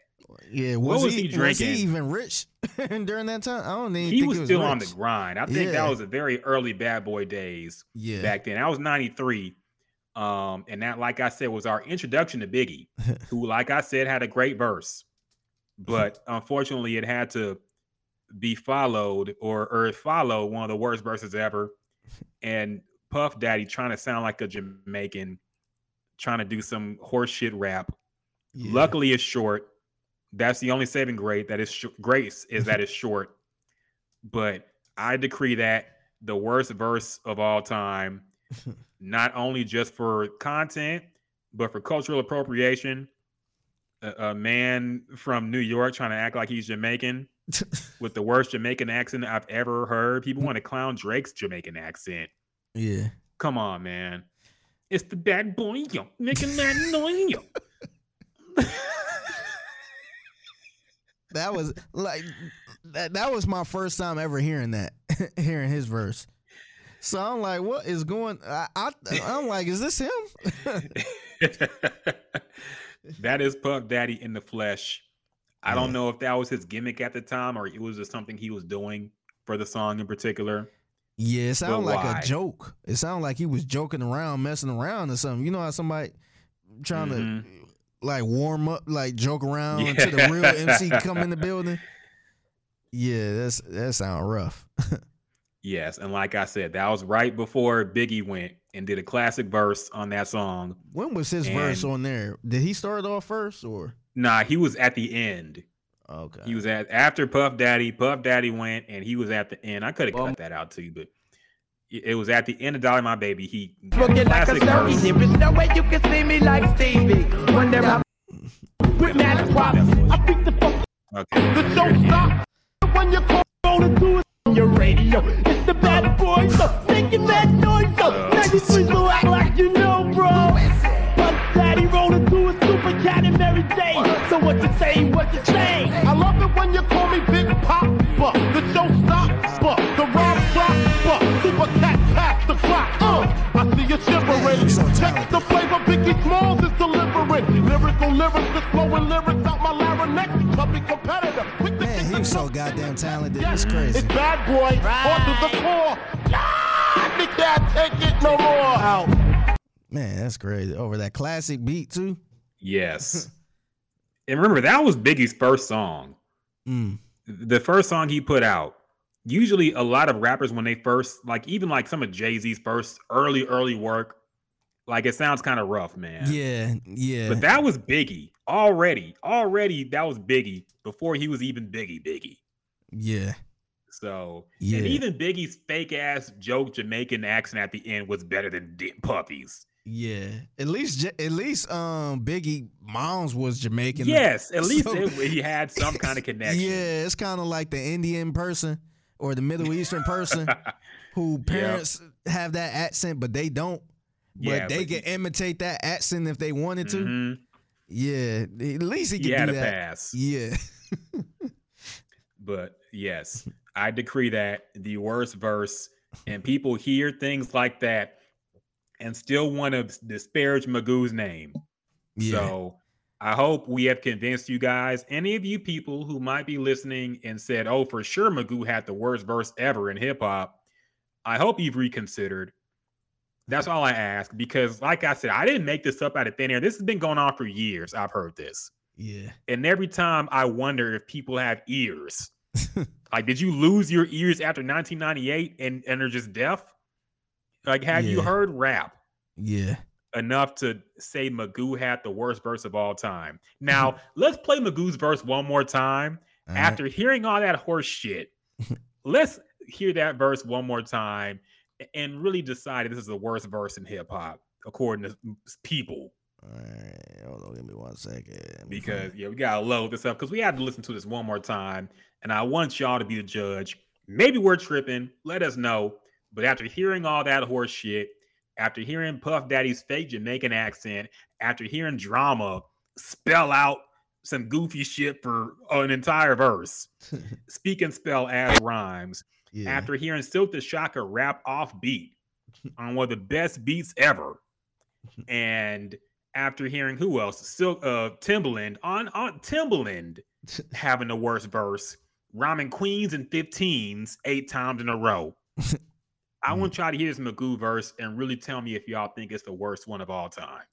I dream about Nia Longo, make all the Luciano and girls with condo, Chanel with Gaetano. Girl, my persona, I share like Sonny Bono. Black and white keys, lay girls on my piano. Me, Missy, and Timbo, rap at any tempo. Couple baby fan, Magoo, the South Tempo. Put up in my lingo, B9, girl, I'm bingo. Help, I see a beetle, cool out, that's only Ringo. Missy sang a jangle as I commence the tango.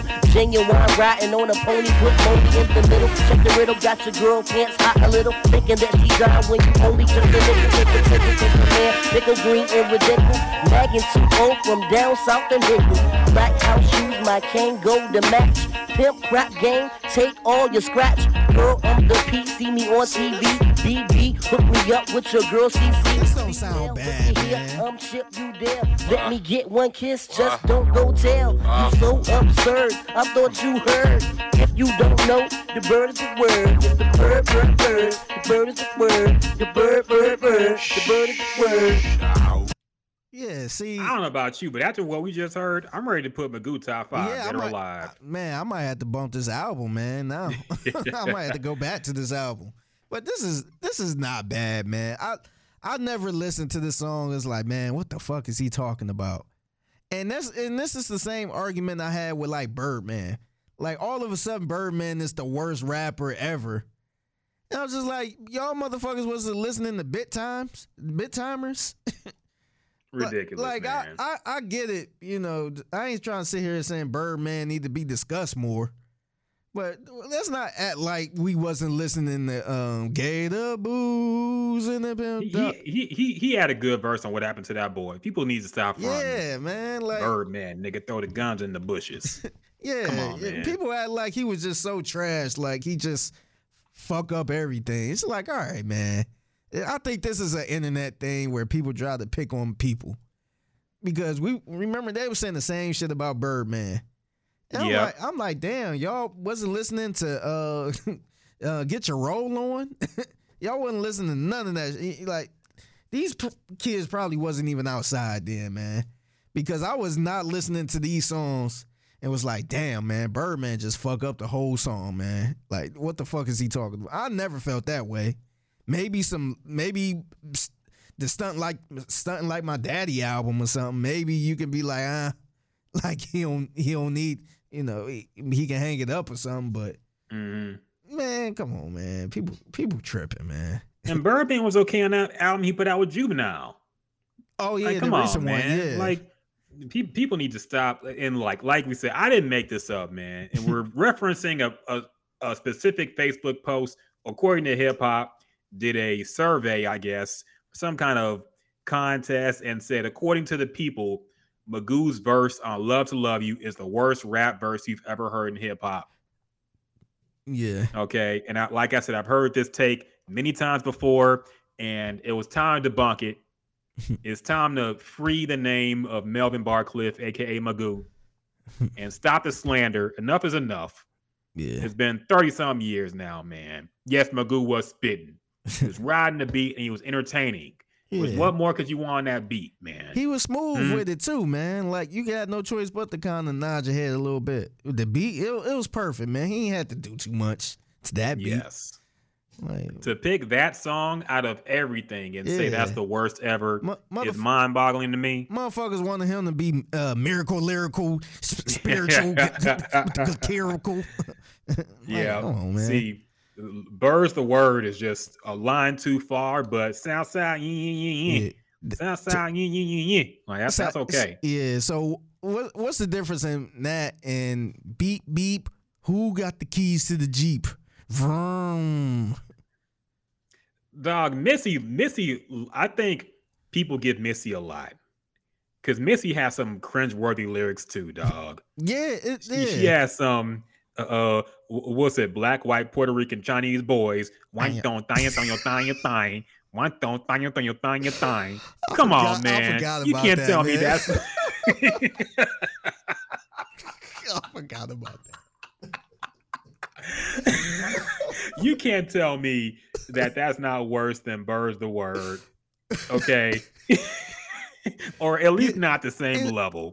But people say Missy the GOAT, or she's one of the best. And see, come on, man. And see, this I think is maybe it's some type of Virginia thing or some type of in-camp thing, because they all got some little weird shit like that. But in the moment, it sounds so cool. Where it's like you don't hear that part and be like, "What the fuck? Let me turn this off." You like going with the vibes. Like they start off cool, you be like, okay, and then they hit you with the beep beep. Who got the keys to the Jeep?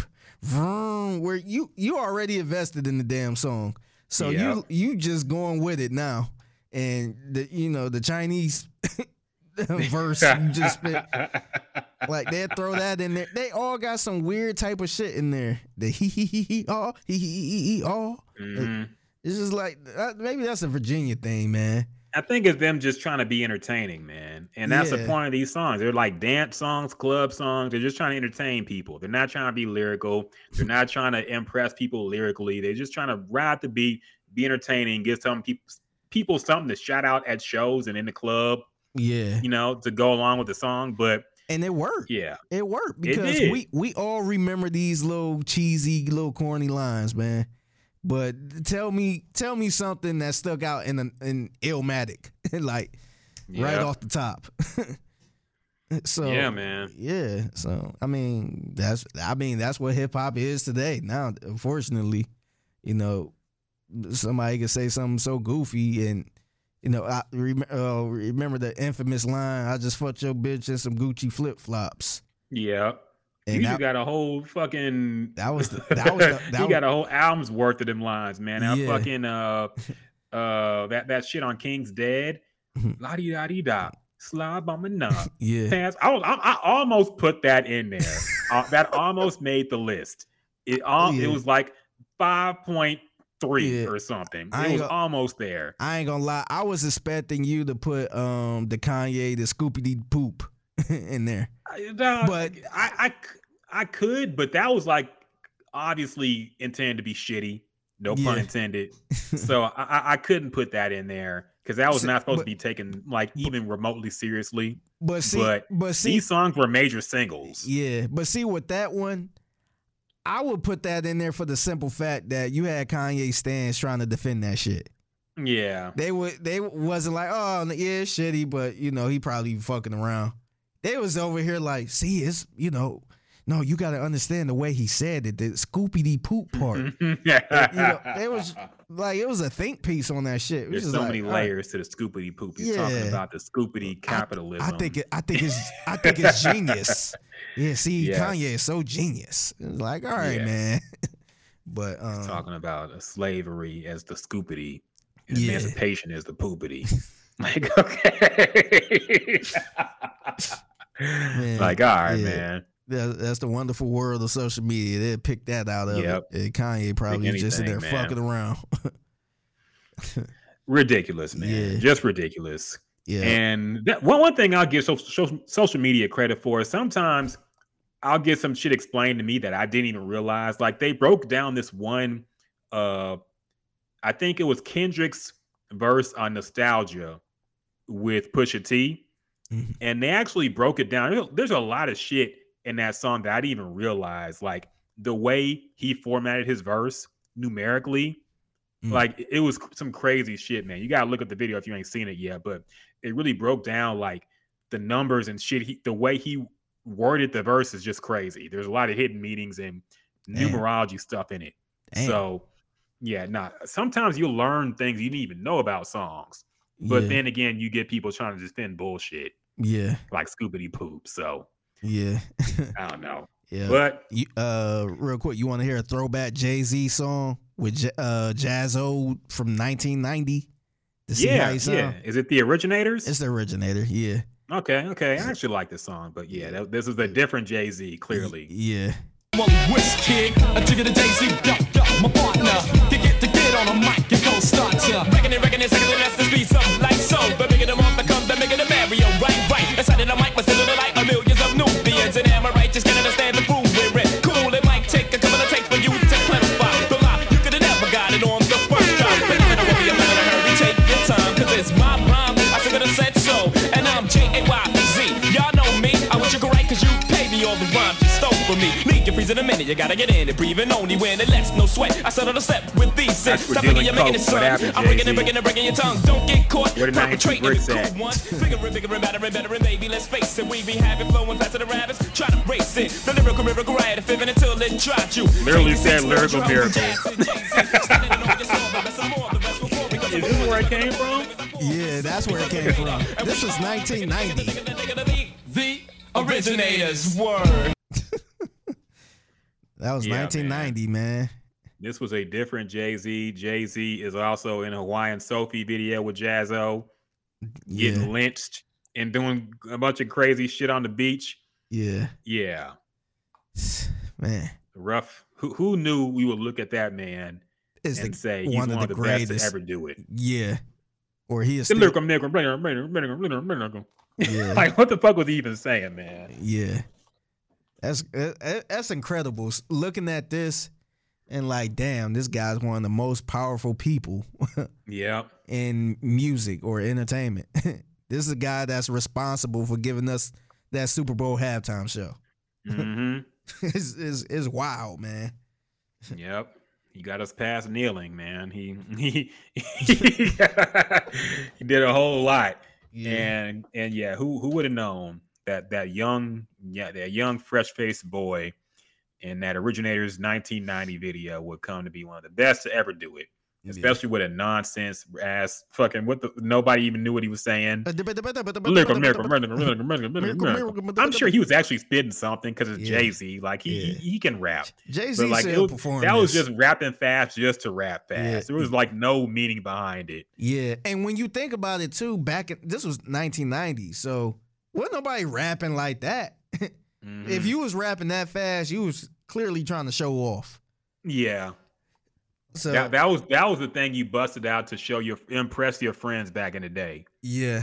You know, you're doing a little rap battle thing, and it's just a dude who raps the fastest wins. I used to hate when niggas do that, man. It used to be niggas that, I rap too. And they start doing all that shit. It's just like, all right. Like, I was never impressed. And, you know, I come from the city of Bone Thugs and Harmony. Mm-hmm. And I was never impressed by me rapping so fast, because when you break it down, it's like, this motherfucker ain't saying nothing. I agree, man. I agree. But yeah, that was early Jay-Z, and look where he is now. So never know, never give up, people. Mm-hmm. But yeah, that concludes my list, man. I'll let y'all be the judge. But my goal in this podcast was to end a long-going narrative that I've heard too much of, is that Magoo had the worst verse in hip-hop history. I just don't think it's true, man. Y'all let me know what y'all think. If y'all know other terrible verses, let us know. Yeah, we'll play it again. I know we're gonna get copy struck to hell and back with this on YouTube, but fuck it. Yeah, fuck it. Leave comments in the YouTube section. Yes. Like and subscribe. Leave comments. Yep. And we'll address it, man. And I want to hear what y'all think the worst verse in hip hop is. I know we got our favorite verses. I want to know what y'all think the worst is, and we'll be the judge of it. Yeah, that's just five I can name off the top of my head that were worse. This was a really good list, man. I appreciate you doing this little list, because I was thinking the one that came to my mind, and it's probably not fair to put this guy on here because the situation of the song, but Lil Uzi Vert on Bad and Bougie. Yeah. Like, I haven't listened to that song enough to like break it down to say it's the worst. I just think it was a bad timing to have him on there. Yeah. Of a big song like that. And then it's like, who trying to hear this? And it wasn't even the same style that they were rapping. So I thought of that as one of the worst verses, but it's probably not fair, if that makes sense. But yeah, because number one, I always felt like that was something the studio forced. Yeah. You know, I don't even think Migos and Uzi were ever that cool. Yeah. You know, personally. And I always felt like they knew he had next. So they was just trying to, the studio said, hey, you got to put, because Takeoff wasn't on that. Yeah, Unfairly, Takeoff was not on Bad and Bougie, their biggest record. That did not make sense to me. Like, if you knew this song was going to be big or, you know, had big plans for it, maybe they didn't have big plans for it. I don't know, but he should have been on there. If that song blew up, because we seen a lot of people that switch up a song and put somebody else on there. If that song started blowing up, I would take Uzi off and put Takeoff on there. So I don't know. It just didn't make no sense to me, man. I felt like they fucked him over on that. Yeah, they kind of did, but I mean, he recovered fine, just fine. Yeah. So I mean, he definitely at that point it was still early in his career. Yeah, I'm sure he still got the same conversation, I guess. Yeah, I guess he still got paid, but yeah, he should have been on there. I agree. But yeah, like that wouldn't have been fair to put that on there, because also that's implying that the rest of that song was, you know, really good lyrically too, and it really wasn't. It was just the Migos' song, so they sounded better on it. Yeah. But yeah, I had to dig, because like I said, I've been keeping tracks of some of the worst verses I've heard in my lifetime. I keep notes, I keep tabs, and when I heard this, my sister sent me this story, this Facebook post. I said, enough is enough. You gotta let the chopper sing now. We got to lift up our brother Magoo. Yeah. So yeah, like I said, let us know what your worst verses is. Figgy, I want to hear yours too, man. If you have some you can think of next week, we can talk about it as well. Yeah, I'll come up with some. Yeah, I'm gonna have to dig deep, because the ones I was thinking off top is technically not a bad verse, but kind of worse to their standard. So another verse I thought about was probably one of my least favorite Jay-Z verses, was the Monster. I knew you were going to say that. And I almost did that too. Yeah. But then I listened to the verse again, and I said, okay, this is not fair. It's not a bad verse. It was just what it represented. We looking at Jay-Z standards. Exactly. So it's not like if Offset had that verse or something like that, we'd be like, oh shit, he was killing it. Mm-hmm. But yeah, Nicki Minaj just wiped out everybody on that. So yeah, he probably had the worst verse on there. Yeah. I mean, and then I'll almost put Jay-Z on the Juvenile High remix. Oh, you know, I was close to putting that up there too, but then I listened again. I'm like, okay, it was just bad because he fucked up a classic. Yeah, Juvenile had a perfect song. It didn't need Jay-Z, but Jay-Z's verse wasn't like terrible. Yeah. It didn't need a Jay-Z verse. Yeah, shit. Explain that to the New Yorkers who thought Jay-Z actually fucking helped the High remix. No, of course. You know, that Bama, like he cleaned up that Bama shit. We didn't know he was talking about. Whatever. Yeah. But yeah. I think with that said, unless there's something else you want to go over real quick, I don't see no breaking news either. I think that's it, man. I enjoyed this podcast. A lot has happened. Mm-hmm. Shoot, we have the Bit podcast next week. Yeah, new Kendrick album coming. Yeah, I don't think he's gonna pull a Kanye where it don't show up. I think this album is ready and submitted. Yeah. So it better be. It better be. You better not pull no funky shit. Yeah. So it should be it should be a good podcast. Yeah. Oh, happy birthday to my chiropractor, man. Dr. Brad Pittman, man. I've been telling people to go to him if you if you need a chiropractor. Happy birthday to him, man. Yeah, happy birthday to the chiropractor, man. Make sure you hit him up. Get your back cracked. Pause. And hey, man, you need that, especially when you get older, man. Definitely that chiropractor work. Mm-hmm. Now, yeah, one quick note, man. R.I.P. to Jewel. Just found that out today. The Death Row singer. Oh, yeah. From the early Death Row days. She was on pretty much a lot of the Chronic and Doggy Style, as well as she did the hook for The Love of Money. She did the hook for Thug Passion with Tupac. She did a lot of work on a lot of she also did For the Love of Money with Bone Thugs. Did I already say that? Yeah. For the love My one. bad. Yeah. But yeah, she did a lot of work for Death Row at the time. She passed away this week. Damn, 53. So, yeah, very unfortunate, man. R.I.P. to a legend. We got to protect what's her name? Latasha. You gotta be protected, man. We gotta make sure nothing happens to her. We need Latasha around. They didn't make sure her damn microphone is on next time. Yep. I'm still mad about that. Yeah, no, that was shitty, man. That was her one moment. They couldn't even turn the fucking microphone on. Yeah. But yeah, protect Latasha at all costs. We can't lose her too. But yeah, very, very sad, man. R.I.P. Jewel. Well, I think she's one of the unsung people in Death Row that really helped that movement, man. You know, everybody talks about Dre and Corrupt and Snoop Dogg and Tupac, but I mean, Jewel laced them with a lot of hooks, man. Yeah. Made that shit sound good. So R.I.P. R.I.P. Yep. All right. Need the Anita. Yeah. I'm gonna end this broadcast.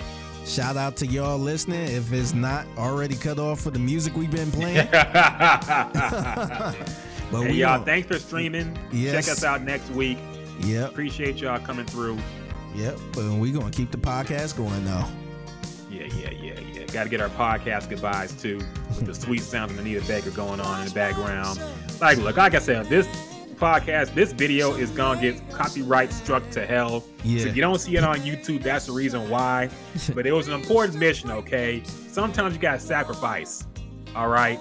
They need to stop doing that, man. YouTube, I know we on YouTube now, but they need to stop doing that shit, man. We're not trying to steal money or anything. We over here damn near promoting the damn music. So, like, look, they need to let us do our thing and not take our video down, man. I just hate that shit. Hopefully they won't take it down. Hopefully they'll just demonetize it, which who gives a fuck? We don't get money off the video anyway. Yeah. But just don't take our video down, please. We're trying to prove a point here. Yeah. But I don't even blame YouTube, because YouTube was getting sued by the music companies, man. They had to do this shit. So, I mean, it's really the music company's fault. But then again, people were putting whole albums out on YouTube in the old days before dog. In the old days of YouTube, you could watch an entire movie. Yeah, like I remember big popular movies on YouTube for free. Yep. It would be like in 12 parts because it was like 10-minute long video max. Yeah. You can watch an entire. You can watch Boys in the Hood. You can watch like Baby Boy. Yeah, TV shows. Yep. Mm-hmm. It was a wild west in the early days. So I understand why they had to, but at the same time, just don't take our shit down. Yeah, just check the energy. Like, obviously, if we got a whole fucking album on our page, then yes, take our shit down. But we out here trying to create content and all that, man. Trying to educate and inform, man. Yeah. That's gonna be our copyright warning. People put out in their videos too. This is under fair use. For informational content, you cannot do a copyright strike on it. So, I do not own the rights. Entertainment. Yeah, I'm tired of people doing that too. I do not own the rights. Like fucking Facebook. Facebook. Not gonna get sued because you said I don't own this. Yeah, like Facebook gonna be, okay, you don't own it. Okay. I won't mess with your shit then. That shit do not work, people. Too funny, man. Too funny. Yeah. But yes.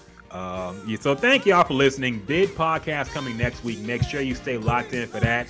Kendrick all day, every day, breaking it down. Been 5 years. We ready for it. We're gonna get into it on the next exciting edition of Dragon Ball Z. Jim and Juice podcast. Until next time, y'all. Peace.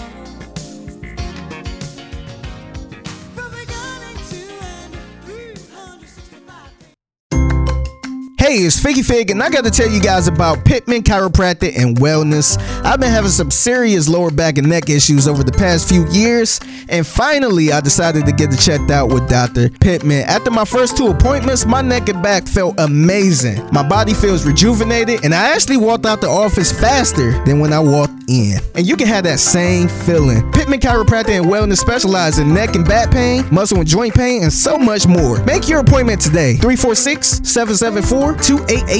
That's 346-774-2887. Or you can check them out online at PCAWellness.com. That's PCAWellness.com, and tell them Figgy Fig sent you.